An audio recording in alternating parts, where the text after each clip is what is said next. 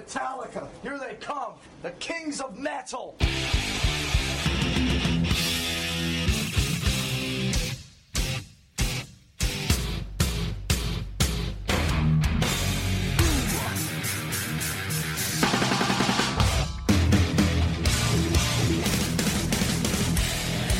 So fucking what? Hey, this is Michael Wagner, and you're listening to Metal Up Your Podcast.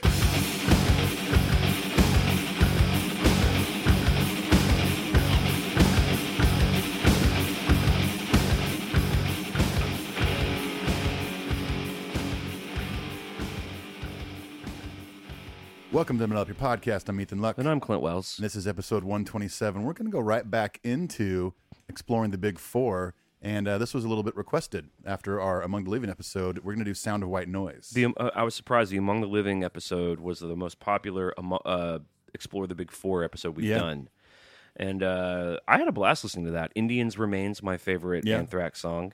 But we thought that because this is the only band of the Big Four that went through such a big change in terms of their lead singer, that we'd go to the John Bush era and listen to another beloved Anthrax record, right? It is. I mean, I believe this might be I know it's their highest charting record, probably sold the most. This was a pretty big record in the early 90s. Joey Belladonna's back in the band, though, right? Yes. So Joey Belladonna came back after John Bush did a few records. Then they briefly did like a year or two with John Bush again, and then they did this like Among the Living anniversary tour where it was like that lineup, and then Joey Belladonna stayed after that. Did they play Indians? I'm quite positive they did. They did a whole tour of playing that whole record. I wonder if it's weird for Joey Belladonna that the highest charting album of their illustrious career is from an era in which he was not in He was the not band. there. Well, he was fired too. So What was he fired for? creative differences. Because he was an Indian? He didn't cry hard enough for the Indians? Not hard enough. Nope. Well, because who was it that called him Indian Joe? Was one of the facts we looked up? I think his mom was Native American or something. Right. Something like that. Right. Well, okay. Well, we're going to get into that. If you're joining us for the first time, yes, we are an All Metallica podcast, but we have been doing this series called Metal Up Your Podcast Explorers of the Big Four. We've done Season in the Abyss. Season of the Abyss, Countdown to Extinction, Yeah. Among the Living. and now we're going to do this one. So we're still kind of early days in this. Yeah. We get requests all the time to do other records, particularly bands that are considered,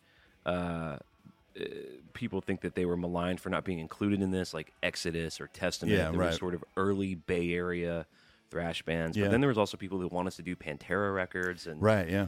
and of course, the Hulk Hogan record. That's a must. We're going to do all that, but first we got to nail these Big Four albums to the wall, right? Yeah. Yeah. Or at least the big ones. At least, yeah, the main ones. Like, there's a couple John Bush era records they did. Like, Stomp 442 is one of them. I think one called "They've Come for Us All." I think, and they're good. But I mean, I still think this is the best John Bush record. Right. I do want to do the what's considered the Load Reload era Megadeth record. Oh, Risk. Yeah, that one's that's a tough listen. Yeah, I'm looking forward to it, though. It's gonna be so fun. And of course, we have other Metallica content coming. We're gonna follow up our Unload episode with Paul Moak, where we sequence our Unload album, which we've gotten great response from that episode. Also, we're gonna be talking to Chad Zamish, James's guitar tech.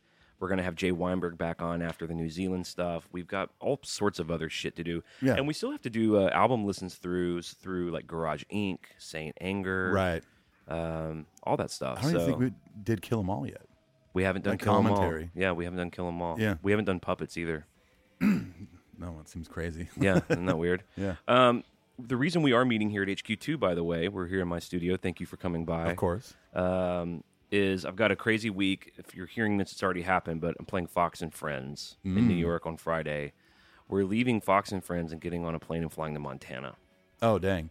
What somewhat satanic shirt are you going to wear on Fox and Friends? You know, we did another conservative type show recently. I don't want to say what it was. And some of my friends were like, are you going to like try to stick it to the man? Like, what are you going to try to do? I'm like, man, I'm not trying to lose my job. So Right, yeah. I'm going to go in and smile and nod and work with these people and do my best. Yeah. And, Well, it's very big of you. I will be wearing a ring with a pentagram on it, though. Okay. I wore a ring. I really don't want to say what the last show was, but I play country music for a living. But I did wear my pentagram ring and my pentagram pendant. Okay. It's obscured with all the clothing and all that. But, Right, yeah. But if I was someone's- like holding it down. It's like a deep cut. Yeah, Someone's really paying attention. It's like that thing that came out recently where Morrissey performed on Fallon or something, and he had some pin on his jacket, and it turned out to be this like super far right wing guy, and that was part of Brexit or something. I don't know. A lot of people were tore up about it, but wow, some noticed. But that's Morrissey fans. They're like, they probably screenshot everything, zoom in, and look at every detail of what he's wearing and stuff like that. But you might have fans like that. You don't know. I'm positive that I do. I mean, I do know. I'll be zooming in. So. I'll be wearing my edible satanic underwear, and you won't be able to see it. You'll just be able to smell it. Unless you like turn around and lean over to, you dropped your pick or something. And you see a little thong with like devil horns on it. Okay, well, before we get into the John Bush era, Sound of White Noise, Anthrax record, we're going to do a little bit of housekeeping. If you like the show, go leave us a review on iTunes. I believe we're at 400 reviews now. I think we hit it. And speaking of, someone, I don't know if we're going to read this email on the show. We are. Okay, well, we'll wait for it then. Yeah, someone wrote in. We're going to continue our discussion about the iTunes that we started with Paul. Yeah. It seems like we may have prematurely freaked out. I was a little freaked out for a few days. I was talking to my wife about it. I'm like, I can't believe this. I can't even support a band. But we'll get to that in a sec. Yep. So anyway, good news. You can go leave us the review, whether it's on the iTunes app now or a podcast app later. Right. Leaving this review goes a long way. It's the easiest way to support the show. If you like the show and you haven't left a review, then you're kind of a butthole. What can I say? What a jerk. No, for real, though, it's easy to go do. If you really like the show and you're able to donate to what essentially amounts to a cup of coffee a month, you can donate to the show. You can do that at Patreon. You'll hear a commercial about it later. In the meantime, we want to thank these 3 new patrons, Ethan. We've got some new ones. We have Sebastian O'Brien, Eric Gorman, and Donnie Minshall. Thanks, guys. We love the support over at Patreon. We love it. Thank you. We give them some clapping. My wife is studying for her master's degree in the other room. I'm sure she's loving that. She's like, are they clapping for themselves? Sorry. In there? No, she's We're fine. clapping for her studying for that. No, she's almost done. That's amazing. And to celebrate her graduating in August, we are going on a 12-day trip to Japan. No way. Yeah. That's amazing. Yeah. Wow. I'm pretty stoked about it. Yeah. I've never been. I'm sure you've been many times. I've been once. On your various travels and tourings. It was before I was nominated for a Grammy. I've been there one time, 3 different cities, and it's amazing. I assume you're going to go to Tokyo? Oh, yeah, Tokyo, Dude. Okinawa. She's got the whole itinerary. Awesome. You guys are going to have a blast, dude. It's amazing. One of my gifts to her, and this is a sincere gift, was when we're in Japan, we can literally, for the entire time, do whatever the fuck you want. Right. So she's planning it all. Awesome. She's We may be jumping out of a balloon. She's the tour manager for that trip. Hey, I don't do well without a tour manager. My wife these does the same days. thing. When we go on vacations, I don't plan anything. Yeah. I'm just there with a smile on my face. Right. She plans it all out, and that's great. I love it. Totally. Now, here are the cool things about the Patreon that I will say is we're doing Metal Tales from the Road. The boys are kicking back up another 10 or 12 days of touring. We've released the Slain Castle. By the time you're hearing this, we will probably have also done Brussels. I think they're in Amsterdam as we're recording this. Currently. So the way to get involved with that is by being a patron. If you're a patron and you're going to any of these shows on the European or the New Zealand, Australian tour, if we have a slot open, you can come on the show, be an ambassador for the show, tell us your whole Metallica story, what you think about Saint Anger, all that. When this tour is over, which it sadly will be probably ending this year, the worldwide cycle. Yeah, I mean, we were briefly talking about that when I came over here. Yeah. I mean, they haven't announced anything post Australia, New Zealand. I mean, Right. I know they'll still keep up with content, on social media and stuff like that, just to kind of keep us around. But yeah, I mean, I think that might be back in the studio time after that, time off and then recording maybe. And the lucky thing for you all out there in Metal Up Your Podcast land is if the boys take time off, we won't be. So we'll be opening up these Metal Tales to past shows that you went to. So maybe you went to, Woodstock 99 is taken by our friend Gene Froman, but maybe you went to one of the Orion festivals or some cool show or whatever. Maybe even just a normal, boring show. You can come on the show and tell us about it. Another thing we're doing over there is we are giving away 2 tickets to S&M2 on September 8th in San Francisco. 2 tickets to S&M. Wow. Pack your bags, you can meet James Hetfield. Don't forget your violin. Don't forget your wah.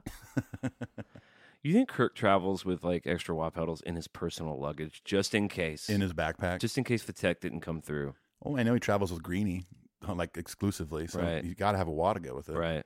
I would imagine. They have to actually like put his wife, like if they're traveling on a big boat, they have to put her like in the cargo area because the greenie must come to him within his cabin. That's And right, there's no yeah. room for both of them. No, the greenie gets its own bed. Right. Yeah. For those of you who don't know what greenie is, it's the $2 million plus Les Paul that was owned by Peter Green that Kirk owns.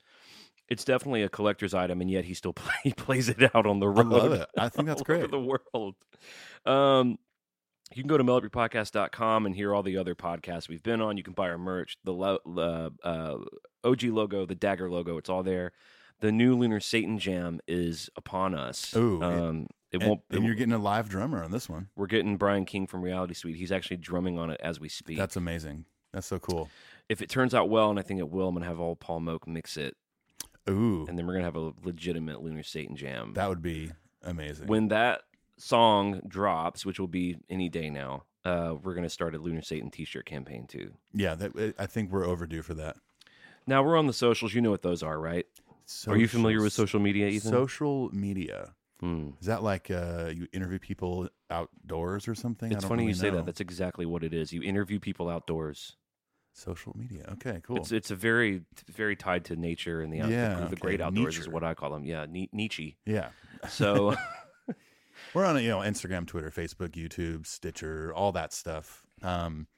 There was one podcast thing that I guess we got an email about it, and I submitted it, and it's there now. I can't remember the name off the top of my head. It's like it's built into your car's entertainment system or whatever. we should be available on all those things. By the way, another thing that's available on all these platforms is Cover Our World Black in Volume 1 and 2. It's on the new iTunes, the old iTunes, the future iTunes that we can't even imagine Yes, yet. the iTunes that is embedded in your brain. Unfortunately, it is on Spotify, like Amazon, wherever you buy or stream music. You can get our first 2 cover EPs. Right. Volume 3 is also imminent. It's on the way. And I would highly recommend just going to our website, melopypodcast.com. You Mm-hmm. can buy it directly there. Both of them each for $5.98. Someone bought both EPs just this morning. I saw that, It yeah. was $11. Amazing. Well, some good sauce there for $11. Yeah, that's what, 16 songs? There's a little bit of news. I thought this was funny. So Metallica famously recently played Slane Castle. Estimated 75,000 tickets sold. Hello. That's a couple. They made a grip of change, as you might say. Yeah, a lot of shillings. Some shillings? Is Yeah. that the currency over there? Most likely, yeah. I've been there a few times. I'm pretty sure it's still shillings. They just paid them in sacks of coins. Yeah, that sounds super medieval. Yeah. Well, congratulations, Metallica, on your 75,000 tickets sold. I trust a sack of shillings is appropriate, yes? You estimate that is fair? We'll pull the truck around right now. My guy's not Irish at all. No, neither is mine. Mine's just more medieval. Pleases me to pay you in a bag of coin. We don't count it. No, we weigh it. How about a bag of shillings? How about a bag of potatoes? That was like Pawpaw was over in Ireland. Crap. Well, I went over there to Belfast one time, tried to go to Slane Castle, but couldn't get a hold of Jason nor Brantley because I was tied up, and because Bono sent me a picnic basket. Well, speaking of picnic baskets, So I guess you two live in some are they originally from around that area? around Belfast. Well, that Slane Castle is closer to Dublin. I Oh, believe. is it? Okay. Yeah. I don't know why I keep thinking Belfast. Belfast is part of Northern Ireland. Welcome to Geography Lessons with one Mr. Grammy-nominated Ethan Luck. So that you two. Meath. Is it Meath, Ireland? Sure.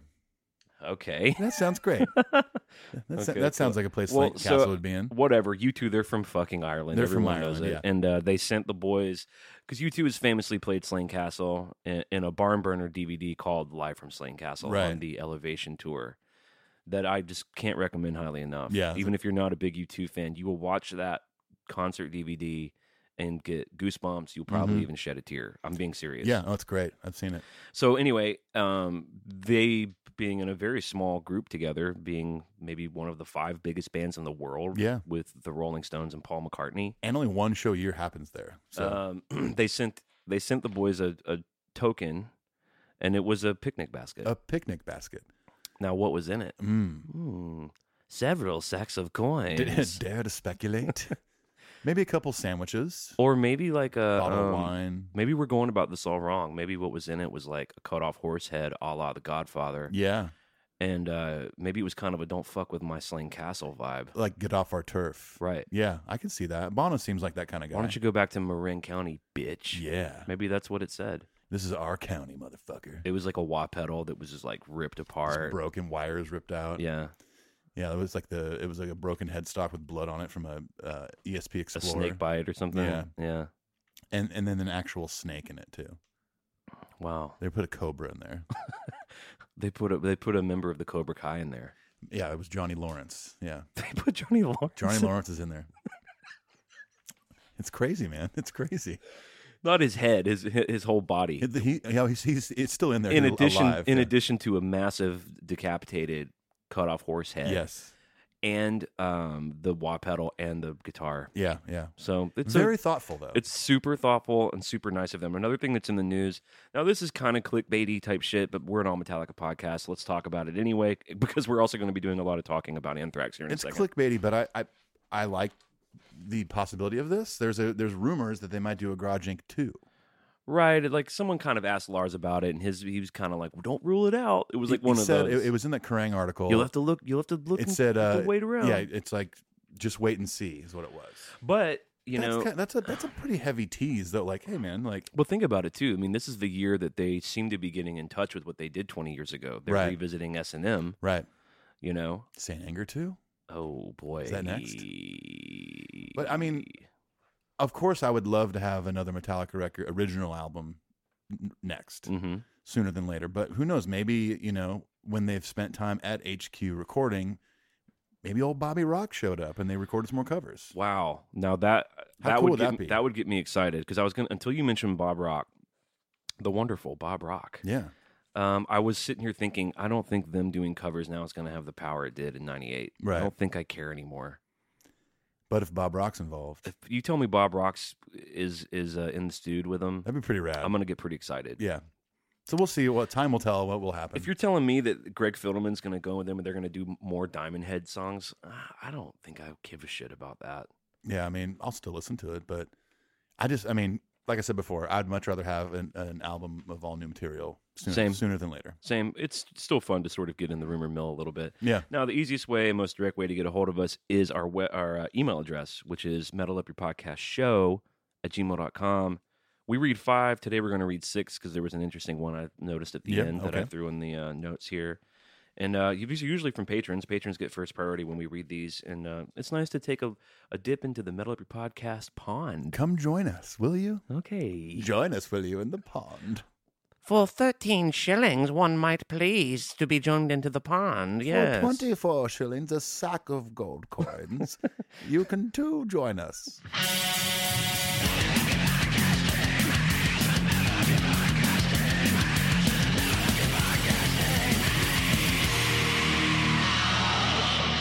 Weigh Your Crap. Man, I forgot all about Weigh Your Crap. Weigh Your Crap was it came and went. It was like a one-hit wonder kind of thing. I do feel like we spoil our audience a little bit, because so many things that would have really blown people away in the first year just go almost completely. Like the whole teleplay we did with Paw Paw and the Joyces. Yeah. When he was like seeing both Joyces. Right. No one really said anything about that. People are like, that's cool. No one really said anything about the Paul jingle. There was a few comments on the Paul jingle. People did like Weigh Your Crap, but it did kind of have its time. It came and went. Yeah, it skyrocketed the charts real fast and fell off real quick. I think the Paul jingle is a slow climb. Okay, cool. But we've heard some feedback on it. It's positive. Okay.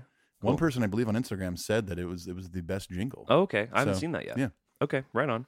Well, let's dip into some of these emails. I think you're going to lead us off first. I would love to. Our first email's from James Potter. He says, guys, love the Among the Living and Seasons in the Abyss episodes. 2 great albums I grew up with. Please follow these with South of Heaven and Rust in Peace, my personal favorites of those 2 bands. Love the show, James. Hetfield. What? Jimsies? James Potter. We know what that really means. Well, we're going to cover all those records. Sorry we're not doing that next. We are, of course, doing The Sound of White Noise today. Right. But let's see. What's he saying? Please follow with South of Heaven and Rust in Peace. Yeah. What's your vibe on Rust in Peace? Rust in Peace is my favorite Megadeth record. Oh, really? I didn't know that. I wanted to start with Countdown to Extinction because that maybe commercially was a little more successful. And I was also taking your feelings into consideration. And I thought maybe Clint will dig this more, mid-tempo stuff. It wasn't as thrashy. I definitely liked that record. I had a good Yeah. time. I'm not in danger of listening to it again. Right. I know within that case, and maybe in the case with Julia Belladonna, I mean, the vocals are a big make or break for you. And also, and not to harp on it, but I think Dave Mustaine's an asshole. So I'm less. Did someone say my name? No, is that like the magic? That's like the magic rubbing a lamp 3 times. That's just calling him an asshole. Is like, someone call. I got Twitter ready to go. Yeah, my hands are a little clammy, but I'm here anyway. Yeah, I'm looking for some high speed dirt pay. Did I mention this on the show before that I think when Dave Mustaine, or I guess when we do our impression of him, it could also be Marge Simpson. Homer. It is kind of a Marge, isn't it? Bart, get off your skateboard. Oh, homie, come in for dinner. Well, I had to go find him at Moe's. He was drinking a flaming Moe. Remember the flaming Moe? Okay. Thank you, Moving James. on. Thanks, James. Glenn Maynard says, hi, Ethan, Clint, and Paul. He says, good day from Melbourne, Australia. I G'day. just finished listening to the Unload episode and absolutely loved it. The rapport you 3 have when in a room together is amazing. Makes us listeners wish we were right in the room sharing a blackened whiskey with you all.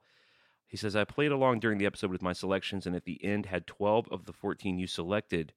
He said his 2 that missed out were his 13th and 14th picks, which was The House That Jack Built and Mama Said. He says, so I feel we were somewhat on the same wavelength. I would agree with that. Thanks for continuing to pride us Metal Up family with endless entertainment, guys. We bloody love it. Super stoked to be doing the Metal Tales from the Road for the first Melbourne show. Cheers from Glenn from Seaford, Melbourne, Australia, New Jersey's. New Jersey. Yeah, I'm looking forward to talking to Glenn, whether it's you or I, but the Australia and New Zealand dates are going to be sick. Those are going to be rad. Yeah, with Slipknot opening, that's going to be crazy. I have not really been hearing. By the way, another episode we have coming up is where our friend Darren Edwards is getting us hooked up with the lead singer of Bokassa. Oh, nice. So Bokassa is currently the first of 3 on the European tour. Right, yeah. Bokassa and then Ghost, and then of course Metallica. Not really been hearing a lot about Ghost. I wonder if the sets are going okay. Yeah, I'm not really sure. When I did the Metal Tales for Slayton Castle, the report on that was that people were into it, and the place was pretty full by the time Ghost played. Yeah, I got the same feedback when on the last round of shows the boys did Yeah. on their first leg of the European tour. But it's just I'm not seeing like press about it. I mean, Yeah. these are big stadium shows. Right, yeah. Well, anyway, the Slipknot's bigger than Ghost. Yes. So those dates are going to be sick, and of course they all sold out in a freaking Yeah, those nanosecond. So they've added second shows to a couple of the cities, and those poor Australians and Kiwis have waited, at that point will be 3 years to see the band, since their record came out. right. It's like the anticipation for those shows has probably got to be huge. Now our next email is from Tony Tambay, and Also known as Tony Timbali.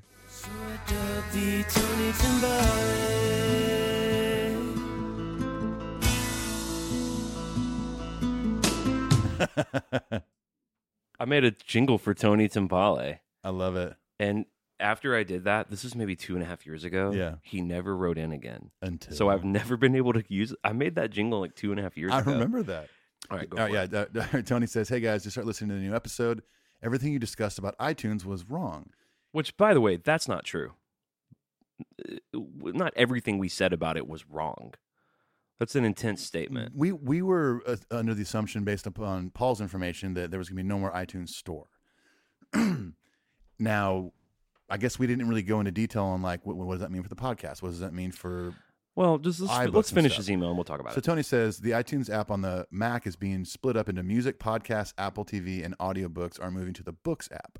The iTunes store remains. All of your CDs can still be uploaded. All your smart playlists, etc., remain. Nothing really changes. I'm a tech nerd, so I'm up on this stuff. I just wanted to ease your mind. Any more questions, just let me know. Thanks, guys. Tony.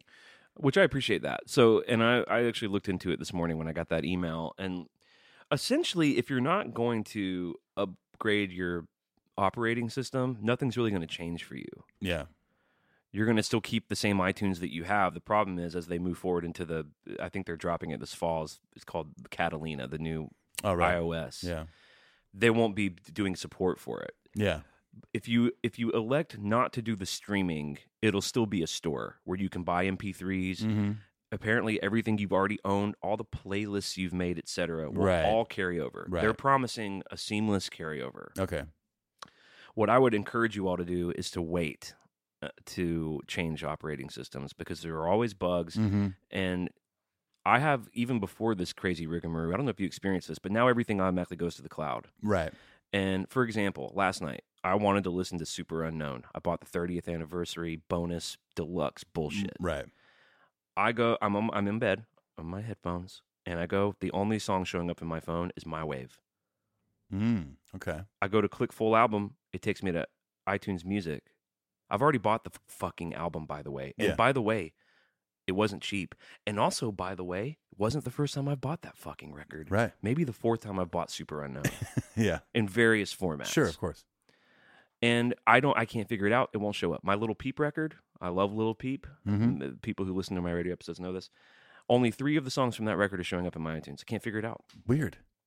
So it's already got problems. Now, Tony is right. There's nothing to really... We were worried that like our MP3s would go away. They were going to just automatically push us to streaming. What was it going to mean for the reviews? Yeah. It does seem to be that, at least for now, if you don't change your operating system, you're fine. Windows users who use iTunes will be fine. But what they are really doing is they are trying to push everyone to streaming. Right, of course, yeah. I mean that is we're in it basically. It is the, I wouldn't say the future of music, but it is the preferred format to listen to music on is streaming services. All right. Well, I'm glad we got that cleared up. I do appreciate Tony Timbale, and with that, we'll leave with. Tony Timbale. Okay, our next email is from Eric Gorman, who's a new patron, I believe. Greetings, Jason and Brantley. I've been listening to your show since about episode 3. I've been meaning to do this for a while now. Don't worry, I'll keep it brief. He says, the big 4 episodes are killer. I really dig the idea of exploring the other bands that make this genre of music as important as air. Okay, maybe not that important, but it is a reason to wake up every day. And now with the pleasantries out of the way, I'd like to know if you'd be open to a In Defense of Lulu type episode. It's an unpopular opinion, but I happen to really dig the album. Who does that? After listening to Tom's episodes concerning some of those songs, he's talking about our friend Tom Quee at Alpha Metallica, who's doing every Metallica song in alphabetical order, so he's been hitting some Lulu tracks along the way. Right, yeah. He does them solo sometimes because he can't find anyone that'll come on the show with him, including me. After listening to Tom's episodes concerning some of those songs, I see that I'm not alone in my appreciation for this highly maligned and misunderstood project. I think the secret to understanding the album is all in how one approaches it. For myself, I just tried to forget that Lou Reed's backing band was Metallica, which made it easier to drop the usual expectations one has when listening to the new Metallica music. Thoughts? Thanks for all you guys do. Eric from New York, New Jersey. Well, we've yet to do our own Lulu analysis. So, yeah. I mean, I've only listened to it like one time, and it was a long time ago. So. I listened to it maybe 2 or 3 times, but there was large gaps in between each listen. You know, I'd be like, you know what? Let me see if I missed something. Well, I was going to say, what if we like it? Chances are pretty low. I think chances are low, but hey, I'm open to trying. So I guess Eric is saying, would we be open to an episode where he comes on and defends it? Maybe, sure. Yeah, we'll see. It just depends. We get a lot of people asking to come on the show a lot. Yeah. I'll say that. Right. And the Metal Tales was partially designed to relieve some of that because, you know, if you become a patron of the show, you can now come on the show. We can talk about the current tour or a past tour. But now it seems like we get about 5 or 10 emails a week of people asking to come on. So, yeah, totally. I'm open to all that. There are people that have had ideas about doing episodes in the past that we've just not gotten to. Yeah, and it just depends on the subject and the circumstances, and if you know, we all feel that it's worth it to have that third opinion there. And here's the deal too: it's hard to juggle our schedules already, and then let alone like we just don't know what the chemistry is going to be like. Right? You know, like. You may be a legit fan and whatever, a cool dude or whatever, but you may not sound great on a mic or be easy to talk to. Or and we have to think about the value of the show. Right. I'm not talking specifically about you, Eric. I'm talking about the general listener that's like, hey, I want to come on. Right. Some guy did that recently on Instagram that was like, hey, I'd love to come on your podcast and talk about blah, blah, blah. And it's like, well, okay. I mean, we're not just sitting around waiting for shit to do. Right, exactly. You know? And it is one of those things, I mean, take the podcast out of the equation. I mean, some things sound really cool to do in life, but it may not be for you. I think we're well past the point of trying to sound like assholes here, but Some people want neat shirts to have. Or fun shirts. Some people want to have a good time saying someone's name, like you did that one day when you shouted it out of the bus to the people in the pool while the cop was walking by. Yeah. How about this? This is the best way I can think of to explain it. That was funny, dude. I would really love to be able to wear large T-shirts. Yeah. But I have to buy extra large T-shirts. That's just how it is. I think that in general, though, you and I are going to be able to lead the charge of the episode, make sure it's interesting, make sure our guests feel comfortable. We do that all the time on the Metal Tales. We make sure they feel oriented and comfortable, and that and we also edit generously sometimes. So, of course, having said all of this, we're open to all that. It's just honestly, it's just not a big priority. Right. Yeah. So until we run out of shit to do, that's kind of stuff's just not really gonna rise to the top. We got work to do yet still, my friend Ethan. Oh, we do. Pleases me to announce we have more work to do. We Yes, have sire. 2 more emails and then the sound of white noise. All right, go ahead. Next email is from Joe Bellion. I love the Among the Living episode. You guys were super hilarious, and I love Clint's raw reactions to the Big Four stuff. Responding to Clint's, it sounds like adult musicians with a 12-year-old singer. I believe Anthrax themselves thought that and eventually canned Joey and went on after John Bush. On that note, I'd love to hear you guys do a Big Four episode on Sound of White Noise. You're in luck. The first record with Bush. I believe he is the adult singer that matched the adult musicians on this album. I remember when that album came out, the difference was glaring. Peace, guys. Joe. Very cool. I'm excited to hear it.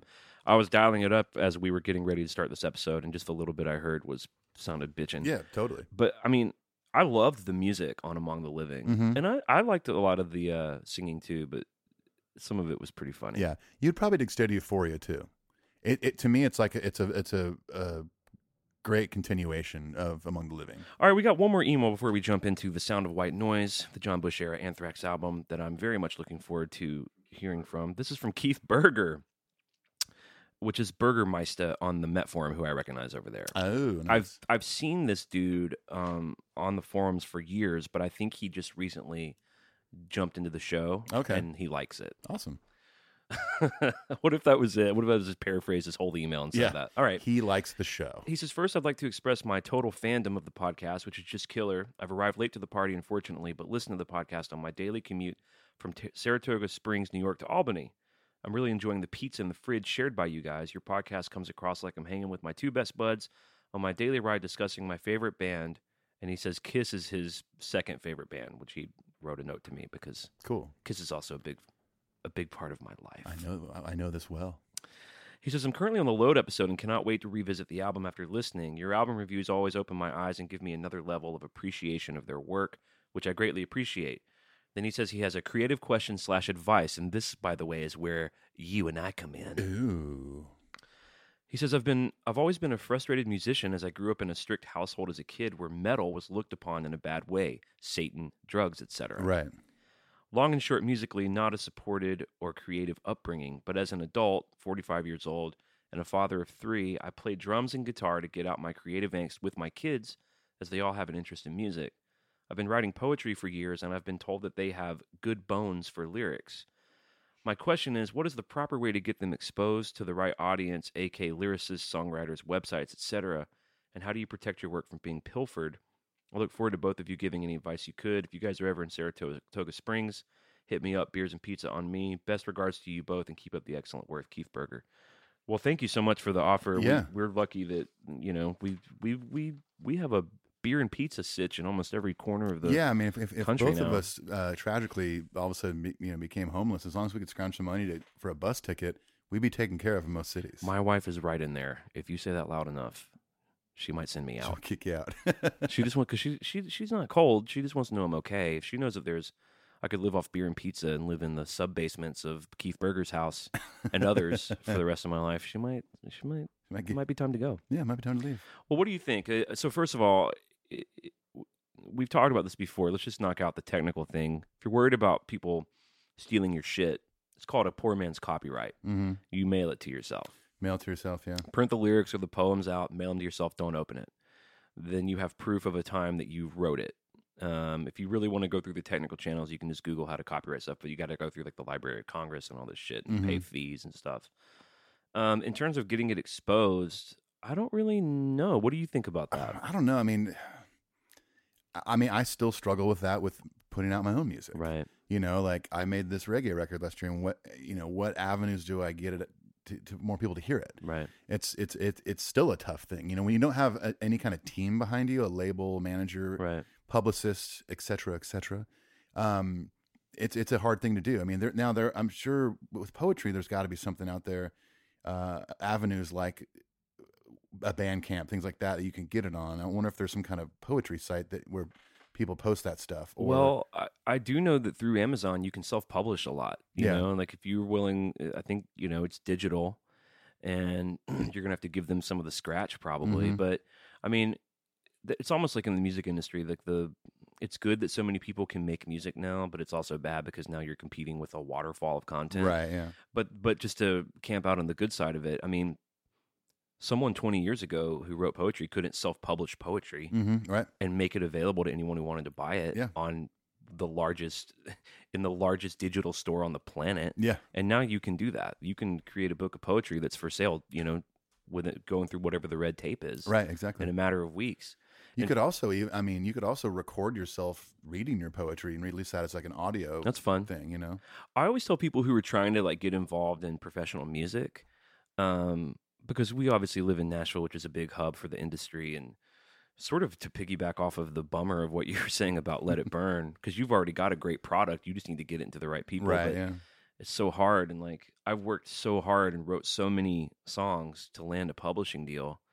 And even having that, it's just they're the ones that are opening doors and trying to get my people to cut my songs and film and TV. And I've not really had that much. You know what I mean? It's like hard. It's really hard. It's insanely hard. I think the thing to do, if it really is just for creative output and for like self-satisfaction, is to go find musicians in your community that are making music and collaborate with them. Right. Yeah. Yeah. So collaboration is huge, man. I mean, I wrote my record pretty much by myself. But yes, you were supposed to co-write some of it with me. I know. Yes. Hey, listen, we'll do it next one. For Maybe sure. that's why the Marley family hasn't heard it yet. Honestly, and that's probably why it hasn't. It's probably why it's only sold 2 million and not 5 million. But yeah, collaboration is such a key thing in music and maybe even the poetry world. We're always better together. Well, I'm just saying, if you're writing poetry that could be cool lyrics, go watch live music and find someone that you think is great, that inspires you in town, and start talking to them, buy them a beer.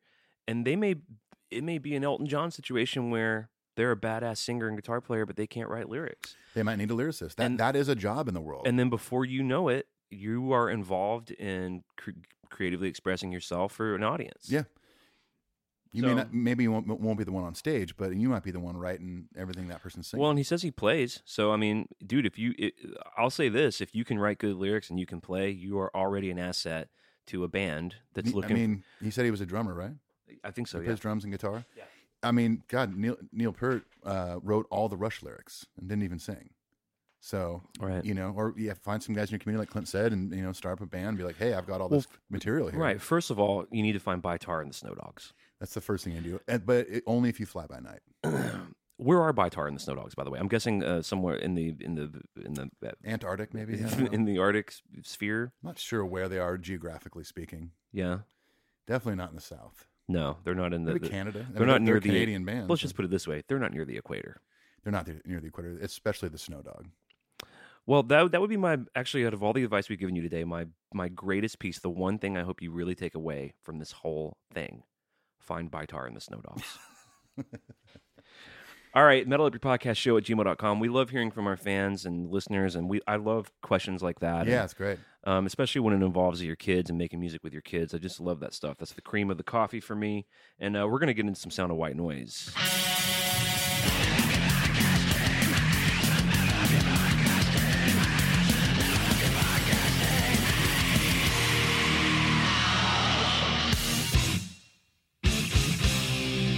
Hey, it's Clint from Metal Up Your Podcast, and we hope you're enjoying the Metal Tales from the Road series. If you've been keeping up with us, then you already know that we've covered every stop on the 2018 2019 North American Arena Tour, and we look forward to catching up with all of our European friends later this year on the Stadium Tour overseas. And there's more! After the Stadium Tour, we are continuing the Metal Tales series for any Metallica show in the past. Maybe you saw one of the Orion festivals. Maybe you were at the Channel in 1984 and Cliff Burton bought you a beer. Maybe you were at one of the 30th anniversary shows, or you just saw a regular-ass show in North Dakota somewhere.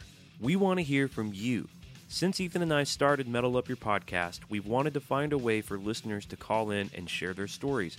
Well, this is it. To make yourself eligible for a future or past Metal Tales episode, please consider joining us on Patreon. For $5 a month, you not only get to come on the show as a guest, you also get both of our Cover Our World Blackened EPs, monthly giveaways like deluxe box sets, rare vinyl, posters, and other goodies. You get early access to our YouTube videos, and we also let you ask our guests, like Ray Burton, Michael Wagner, Hailstorm, members of Slipknot, your very own questions. For what essentially amounts to 2 cups of coffee a month, you can ensure that Metal Up Your Podcast continues to grow in quality and content. For any of you on the ride with us, we love you, we thank you, peace and adios.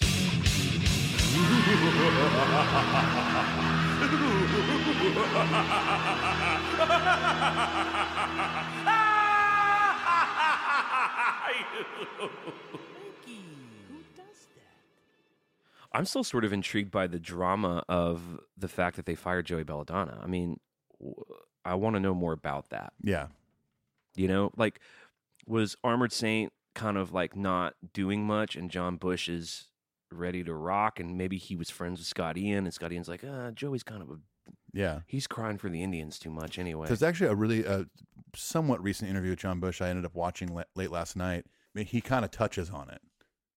So we are with John Bush of Armored Saint, but we will talk about Anthrax. John is not rejoining Anthrax. This is strictly a retrospective interview, so don't keep your hopes high.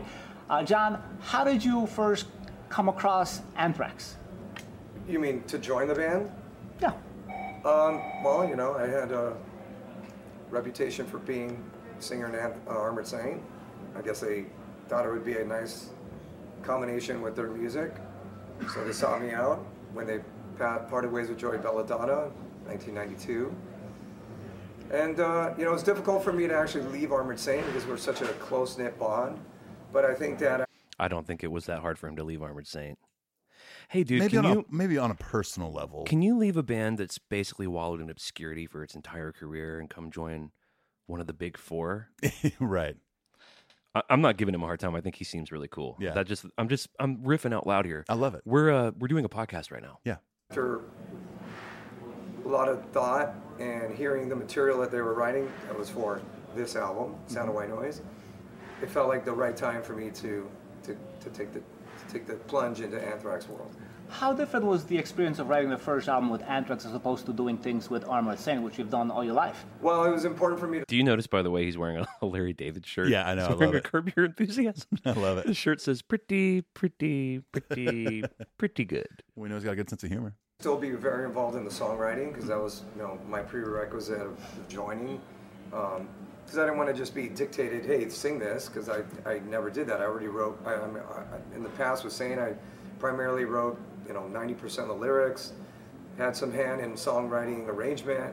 So that was important to me to do that. I didn't want to just, you know, hey, I'm here, tell me what to sing. So, and I think that they wanted that. They were embracing that. So it was natural. What did you think you could add to the band when you joined? I don't know if I thought about what I was actually going to add. More songs about Indians. I think it was more about just bringing my style and my personality to the band and letting it all kind of happen organically. Mm-hmm. And when the album came out, how did the fan base react? I mean, that's a big change, face of the band. Well, you know, some people, you know, aren't fond of singer changes. I mean, I'm probably somebody myself who felt the same way sometimes. But, you know, that's what happens in life with bands. There's personnel changes. And certainly making a singer changes the sound of the band to some degree. There's no denying it. Big time. The music sounds the same, but the voice is different. I mean, Joey's voice really? is very distinct. Interesting. Is that how it works? Distinctly different. Sorry. So, you know, I think some people embraced it. Maybe some old school fans had a hard time with it. Mm-hmm. but it was what it was. Now, you also had to sing some of the material that Joey sang before you. How did you adapt to that? You know, I've always want to pay tribute to the way it was recorded, do it the best I can, according to the records.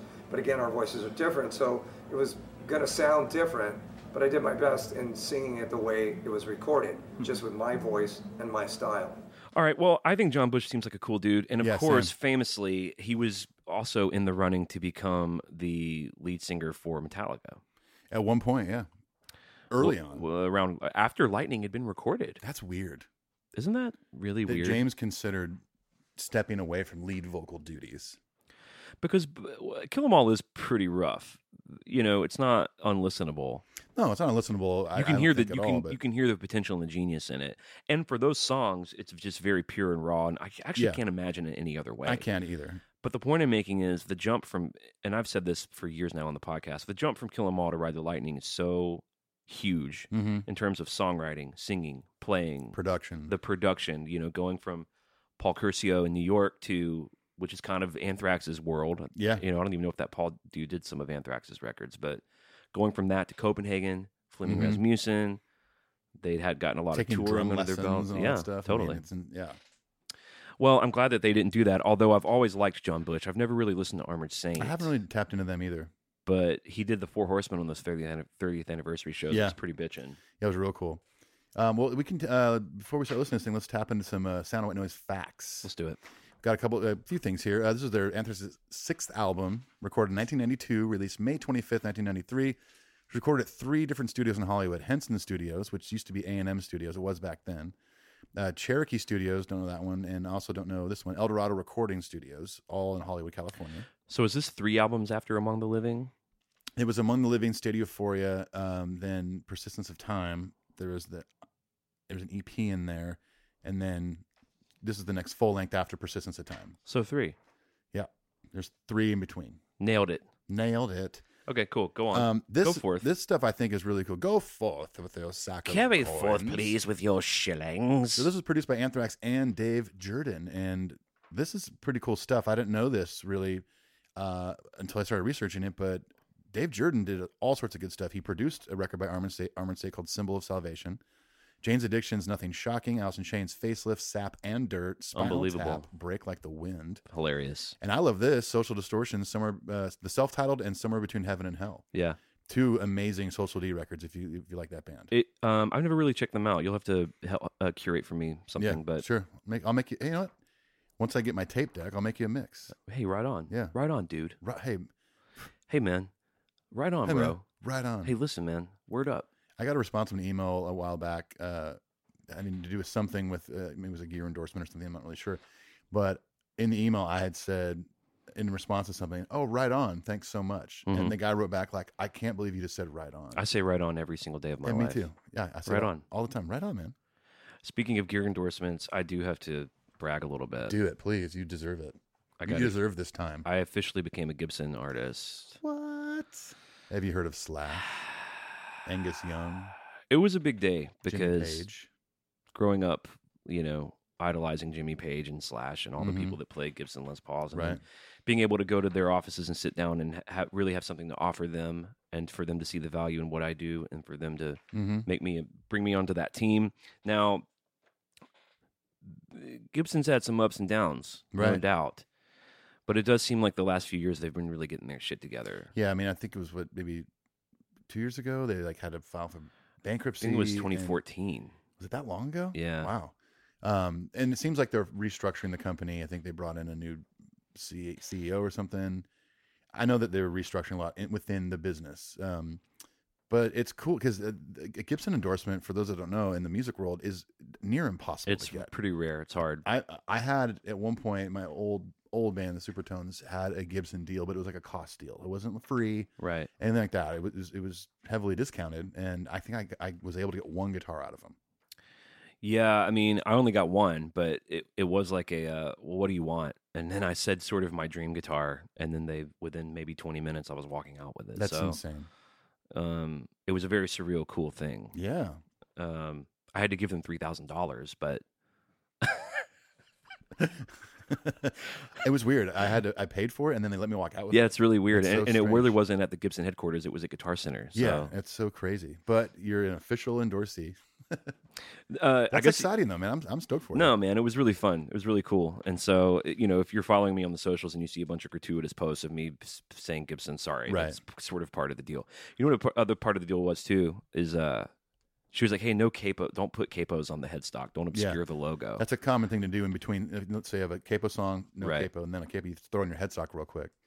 I always throw mine on the mic stand. Yeah, I throw mine on the mic stand, but just the headstock is just so natural. Yeah, it is. But it was interesting to because we literally signed contracts and shit, and part of the contract is like, don't obscure the logo don't with do capos. that shit, bro. Well, dude, We right will on. hunt you down and kill you. All right, sorry. Right on, right on. Now this Dave Jordan cat, there's a new YouTube series that does a deep dive into songs, like how songs were made. It's kind of like classic albums. Yeah. You ever seen that? Oh yeah, for sure. There's one on the Black Album. Yeah, it's the one on Nirvana Nevermind. It's actually the Black Album one is kind of the day that James and Jason broke up. Yeah. They kind of broke up the day they filmed that, and you can sort of see it subtextually in that. Oh man, I gotta rewatch that. Yeah, watch it thinking of that. Okay. But there's this new YouTube series, and they did a deep dive just into Man in the Box. That's so cool. I'd never heard of Dave Jordan other than reading his name in liner notes. So Right. it's basically an hour-long interview with him at a console. That's cool. Talking about the amps Jerry used, how they mic'd shit. Wow. It wasn't just a talk box; it was a talk box and a wah that Yeah. they blended together for that Cool. wow, wow, wow, wow. Yeah. So he's been on my radar recently because I watched that. Remind me of that before I leave HQ too. You would love it, I dude. really want to watch. I love watching that stuff. Because I think he does one on either Them Bones or Damn That River. He does a dirt one Oh, too. cool. That's awesome. There's that podcast that does that too. The Song Exploder or Yeah, Song Exploder. is that what it is? They did the one on Moth and the Flame. Yeah, but those are cool. Yeah, I just love content like that. I love getting a behind the scenes look into how something was created. Behind the scenes. Beyond behind the scenes. Good night, Dark Continent. We are behind the scenes. Thanks for paying 10 shillings to see us. I got to say too, the Jane's Addiction record, Nothing Shocking. Yeah, that was kind of their big one. I didn't know that he did that, but that's a big old Been Caught fucking Stealin's on badass that one. rock record. Yeah, yeah. I've never been a huge Jane's Addiction Perry fan, Farrell's but- voice is kind of yeah, tough. but that record's really good. You know what? Another good record that he did was his project Porno for Pyros. You ever get into that? yeah, There's some cool stuff on there. I thought that what was Jane Says a Porno for Pyro's song? Or No, that was Jane's Addiction. What was Porno for Pyro's big song? I remember Porno for Pyro's. Pets. Pets. We'll make great pets. Yeah, we'll yeah. make great pets, or something like that. Wow, that's like a pet food commercial. It really is. This is for your dog. Honey, my dog Lucius loves Porno for Oh, Pyros. Lucius loves Porno for Pyros. Every time we go to PetSmart, oh my god, if it's playing on the speaker, he goes crazy. If it's played, honey, if it's playing on the loudspeaker, the first thing I do is I ask the manager to please turn it down a little bit. I look down at him and say, "Who's a great pet?" Who's a great pet? You are. You trick question. It's you, Lucius. That's actually hypothetical because you know the answer. Sometimes Lucius has trouble sleeping. People don't understand insomnia for dogs is a very under talked about issue that's just ricketing the U.S. But people don't talk. People don't talk about it enough, Joyce. But you know what puts my dog straight to bed? A little bit of hot milk and a whole lot of Porno for Pyros. Oh my god.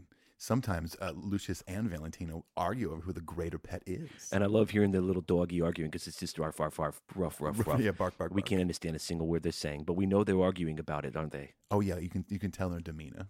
You can tell them their demeanor. Demeanor. Okay, moving on with the Sound of White Noise Facts. This is the last album to feature longtime guitarist Dan Spitz. I'm sad to see him go because that dude He's a ripper. is awesome. Yeah, he's a watchmaker now, which is cool. Pleases me to make time tellers. Time teller.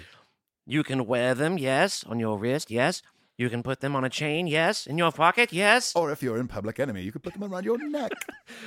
Yes, pleases me to make a big watch for the members of Public Enemy, yes. Flavor Flav. Pleases me to have Flavor Flav as an endorsee of my watches. Gibson nabbed that Clint Wells, yes. I'll show them. But I'll Dan now... Spitz acquired Flavor Flav. This is like being read in like What this is is like a this medieval voice? version of Variety magazine in LA. What's funny is you can't see this, and we're not filming this one, but at one point Clint was pretending like he was stroking a beard. Someone was like asking me recently, like doing that voice, and I was like, man, there's just a few things like pleases me, like saying that Right. kind of locks me into it, but also pretending to stroke the beard. It's like when I do the Australian accent, I have to start with mate Right. pretty quickly. Right. You got to like, lock oh, in. mate. And then that kind of turns it on. Totally. Flips the switch, if you will. For those of you out there studying acting and voices and stuff, Yeah. we're just giving you tips from the biz. Yeah, listen, this is straight from the biz. Here's another tip from the biz. Biz, short for business. business. That's right. Okay, so Joey Belladonna was fired from Anthrax in 1992 for creative and stylistic differences. That probably just means they weren't vibing anymore. And let's be honest, it was probably on a deeper level. Well, you and I both know that a lot goes down in bands. Yes. You're crammed together in a van or a bus. And honestly, man, as nice as buses are, you still have problems They on can a get. bus. What I always tell people is they can get small real quick. Exactly. You know, and if you think about it, what's the square footage on a tour bus? It's really small. 300 square feet. I don't know what it is. Let's say it's probably the size, if a stretched out version of like a studio apartment. Now put 12 people bunking together in a studio apartment. Well, right, because here's what happens when you do decide to pay for a bus: is you want to cram everyone in there you can. Yep, save the money. So, plus like just all the travel and touring and the ups and downs and getting drunk and drugs. And they were all on the road together when Cliff Burton died, and just even those kinds of things that affect you as Right. a band. You grow apart. I mean, there were times when Jason and Lars weren't speaking. Yeah. Obviously, times when Jason and James were at odds, and that happens in bands more than I think people realize. There was a time where James wasn't speaking to Phil Towell. When I was so broken-hearted, I met Desmond Child. Didn't know he was. Thank you. Thank you. Um, He wrote that, by the way. I know. Crying. I love that song. Damn it. Man, that speaking of shedding a tear, my God.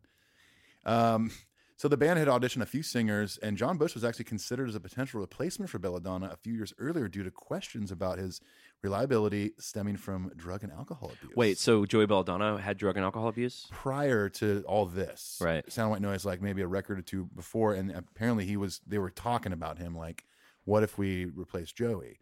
So maybe all that kind of stuff finally came to a head, and mix that in with creative and stylistic differences. Maybe he still wanted to do like thrashy stuff. They wanted to expand their sound into more kind of grunge world with Sound of White Noise, and he wasn't vibing. Well, it was enough for them to fire him, clearly. So Yeah, there's some other shit going on. That's cool. there always is. That's fine. Most of the time when there's a press statement put out there about why someone left or whatever, usually there's more to the story. That's just, you're not going to put all your dirty laundry out there. But eventually a lot of that stuff comes out, later in life. We wanted to upgrade, yes, to lavender purses holding our shillings. However, Joey wished to remain in the Dark Ages with simple black goat skin.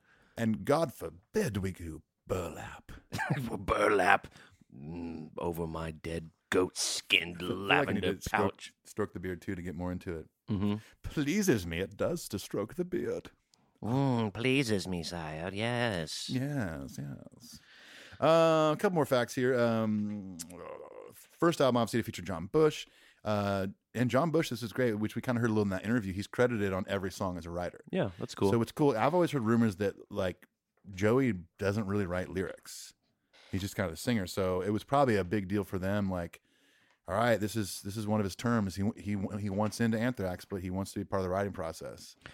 I dabble in the world of writing songs for other people. You do. As you know, I do that a little bit. Just a little bit. And even if my songs haven't been cut or aren't becoming hits, which they are, it's not as much as I like. Right. But even when I'm thinking about what's happening on the radio, and I play country festivals all the time, so I'm watching these other bands. I'm like, why isn't this powerful? Why doesn't this really work in a big way that's not just of a moment? Right. And I think it's because it's really hard to pull off something where the front man is not singing what they wrote. Right. There's not that connection there to the lyrics. Like- you might relate to them, like, oh, Right, I threw something exactly. similar. But those aren't your words from your heart. It's not you know? your story. It's not Right. your deal. And that's the trick of writing, doing what I do, is trying to know that and write through it. Right, yeah. But in terms of rock and roll, it's just hard. I mean, Rush did it. Elton John did it. Mm-hmm. It's pretty rare, though. Yeah, for sure. Yeah, it is weird to think, Elton John had a lyricist. You want your singer writing the words. Yeah. You know? Or at least make it a collaborative effort where that singer is contributing, some of his heart and soul to it. Yeah.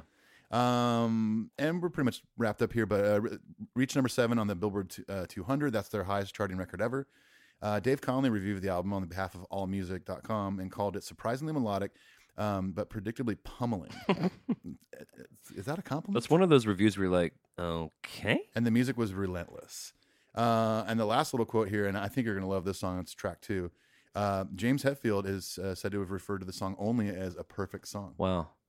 I can't wait to hear it. I've never heard it. I love that song. Let me say, as with the last record, Among the Living, I have never heard any of these songs. I know. I love it. And I'll throw this out there.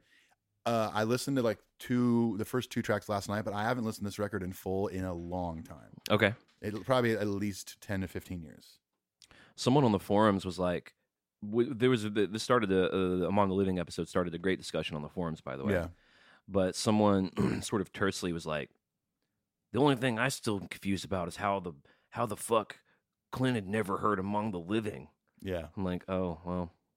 Oh, God forbid there's a band out there you've never listened to before. It's just, I don't even know what to say to that. Like, I can't change the the past. I don't know what to do. I never really about listened to it. much of Exodus. Yeah, well, and they're part of the big thrash family. The big thrash family.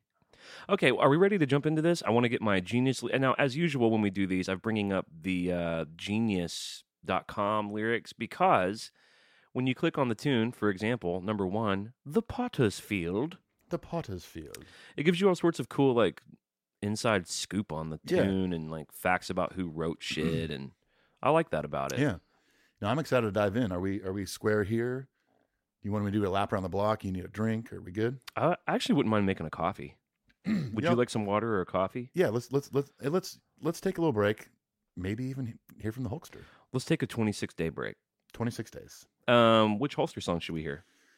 We haven't heard Hulkster in Heaven in a while. You got it. I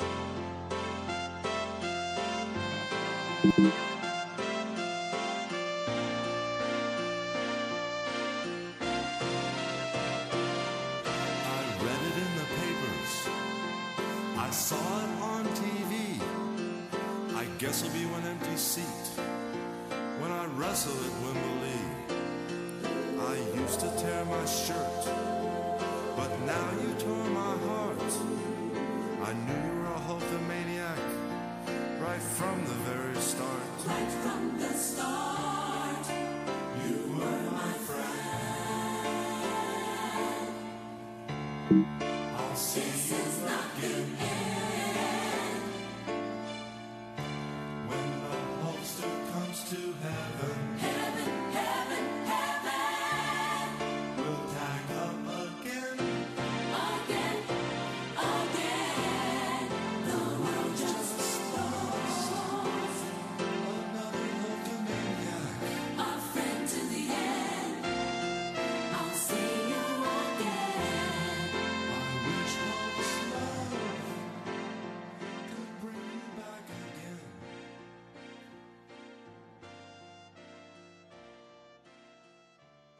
Well, I'm about ready to listen to this record. Same here. Here we go. We're going from the top with Potter's Field. Although, I guess this website doesn't say who wrote it. Oh, here we go. Written by John Bush, Charles Benante, and Scott Ian. All right. Doth I hear the sound of white noise? This is a journey into sound. Please, it's me. Pleases me to take you on a journey into sound, yes.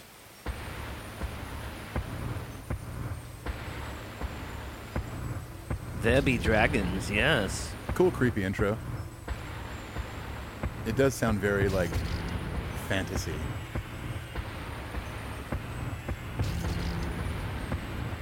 Okay, we're speeding up. We are. It's not quite the sound you expect going into a song called Potter's Field. Right.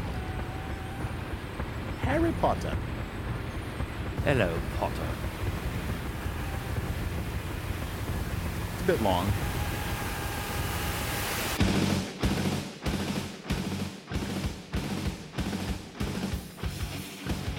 Ooh, I love the groove metal.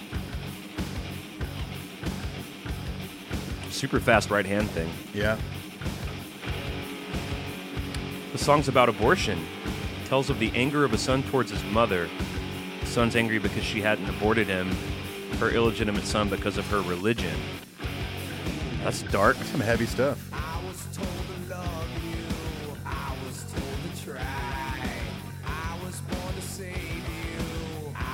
I could definitely see old school Anthrax fans being pissed.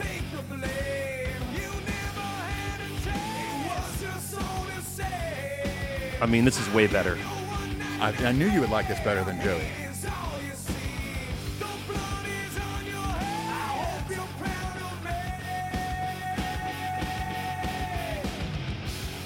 Potter's Field is a cemetery for unknown or poor people. Oh, okay.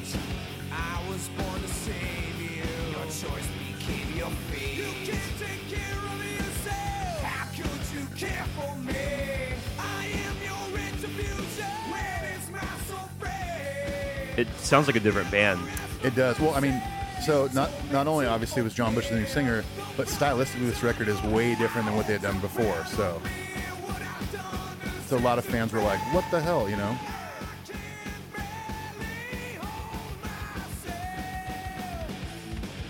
He's a great singer.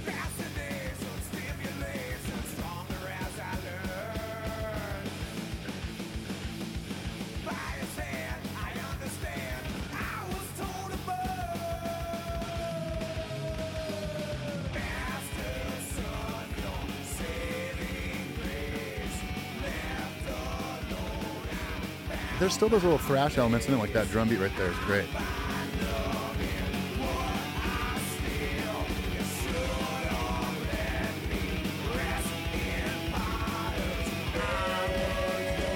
I'm not really loving the melodies.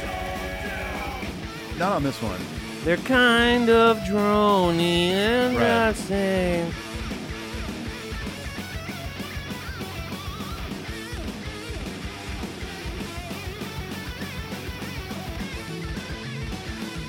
You hear those toms on the left. Doom, doom.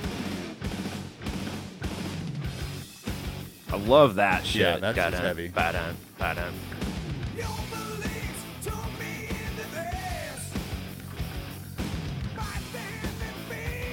Definitely an 80s singer, Yeah, totally. you know?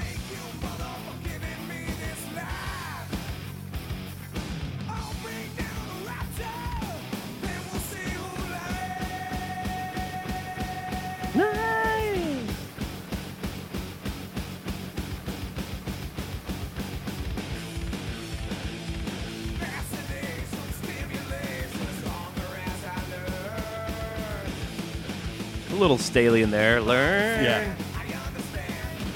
The record sounds good too, production-wise. Yeah.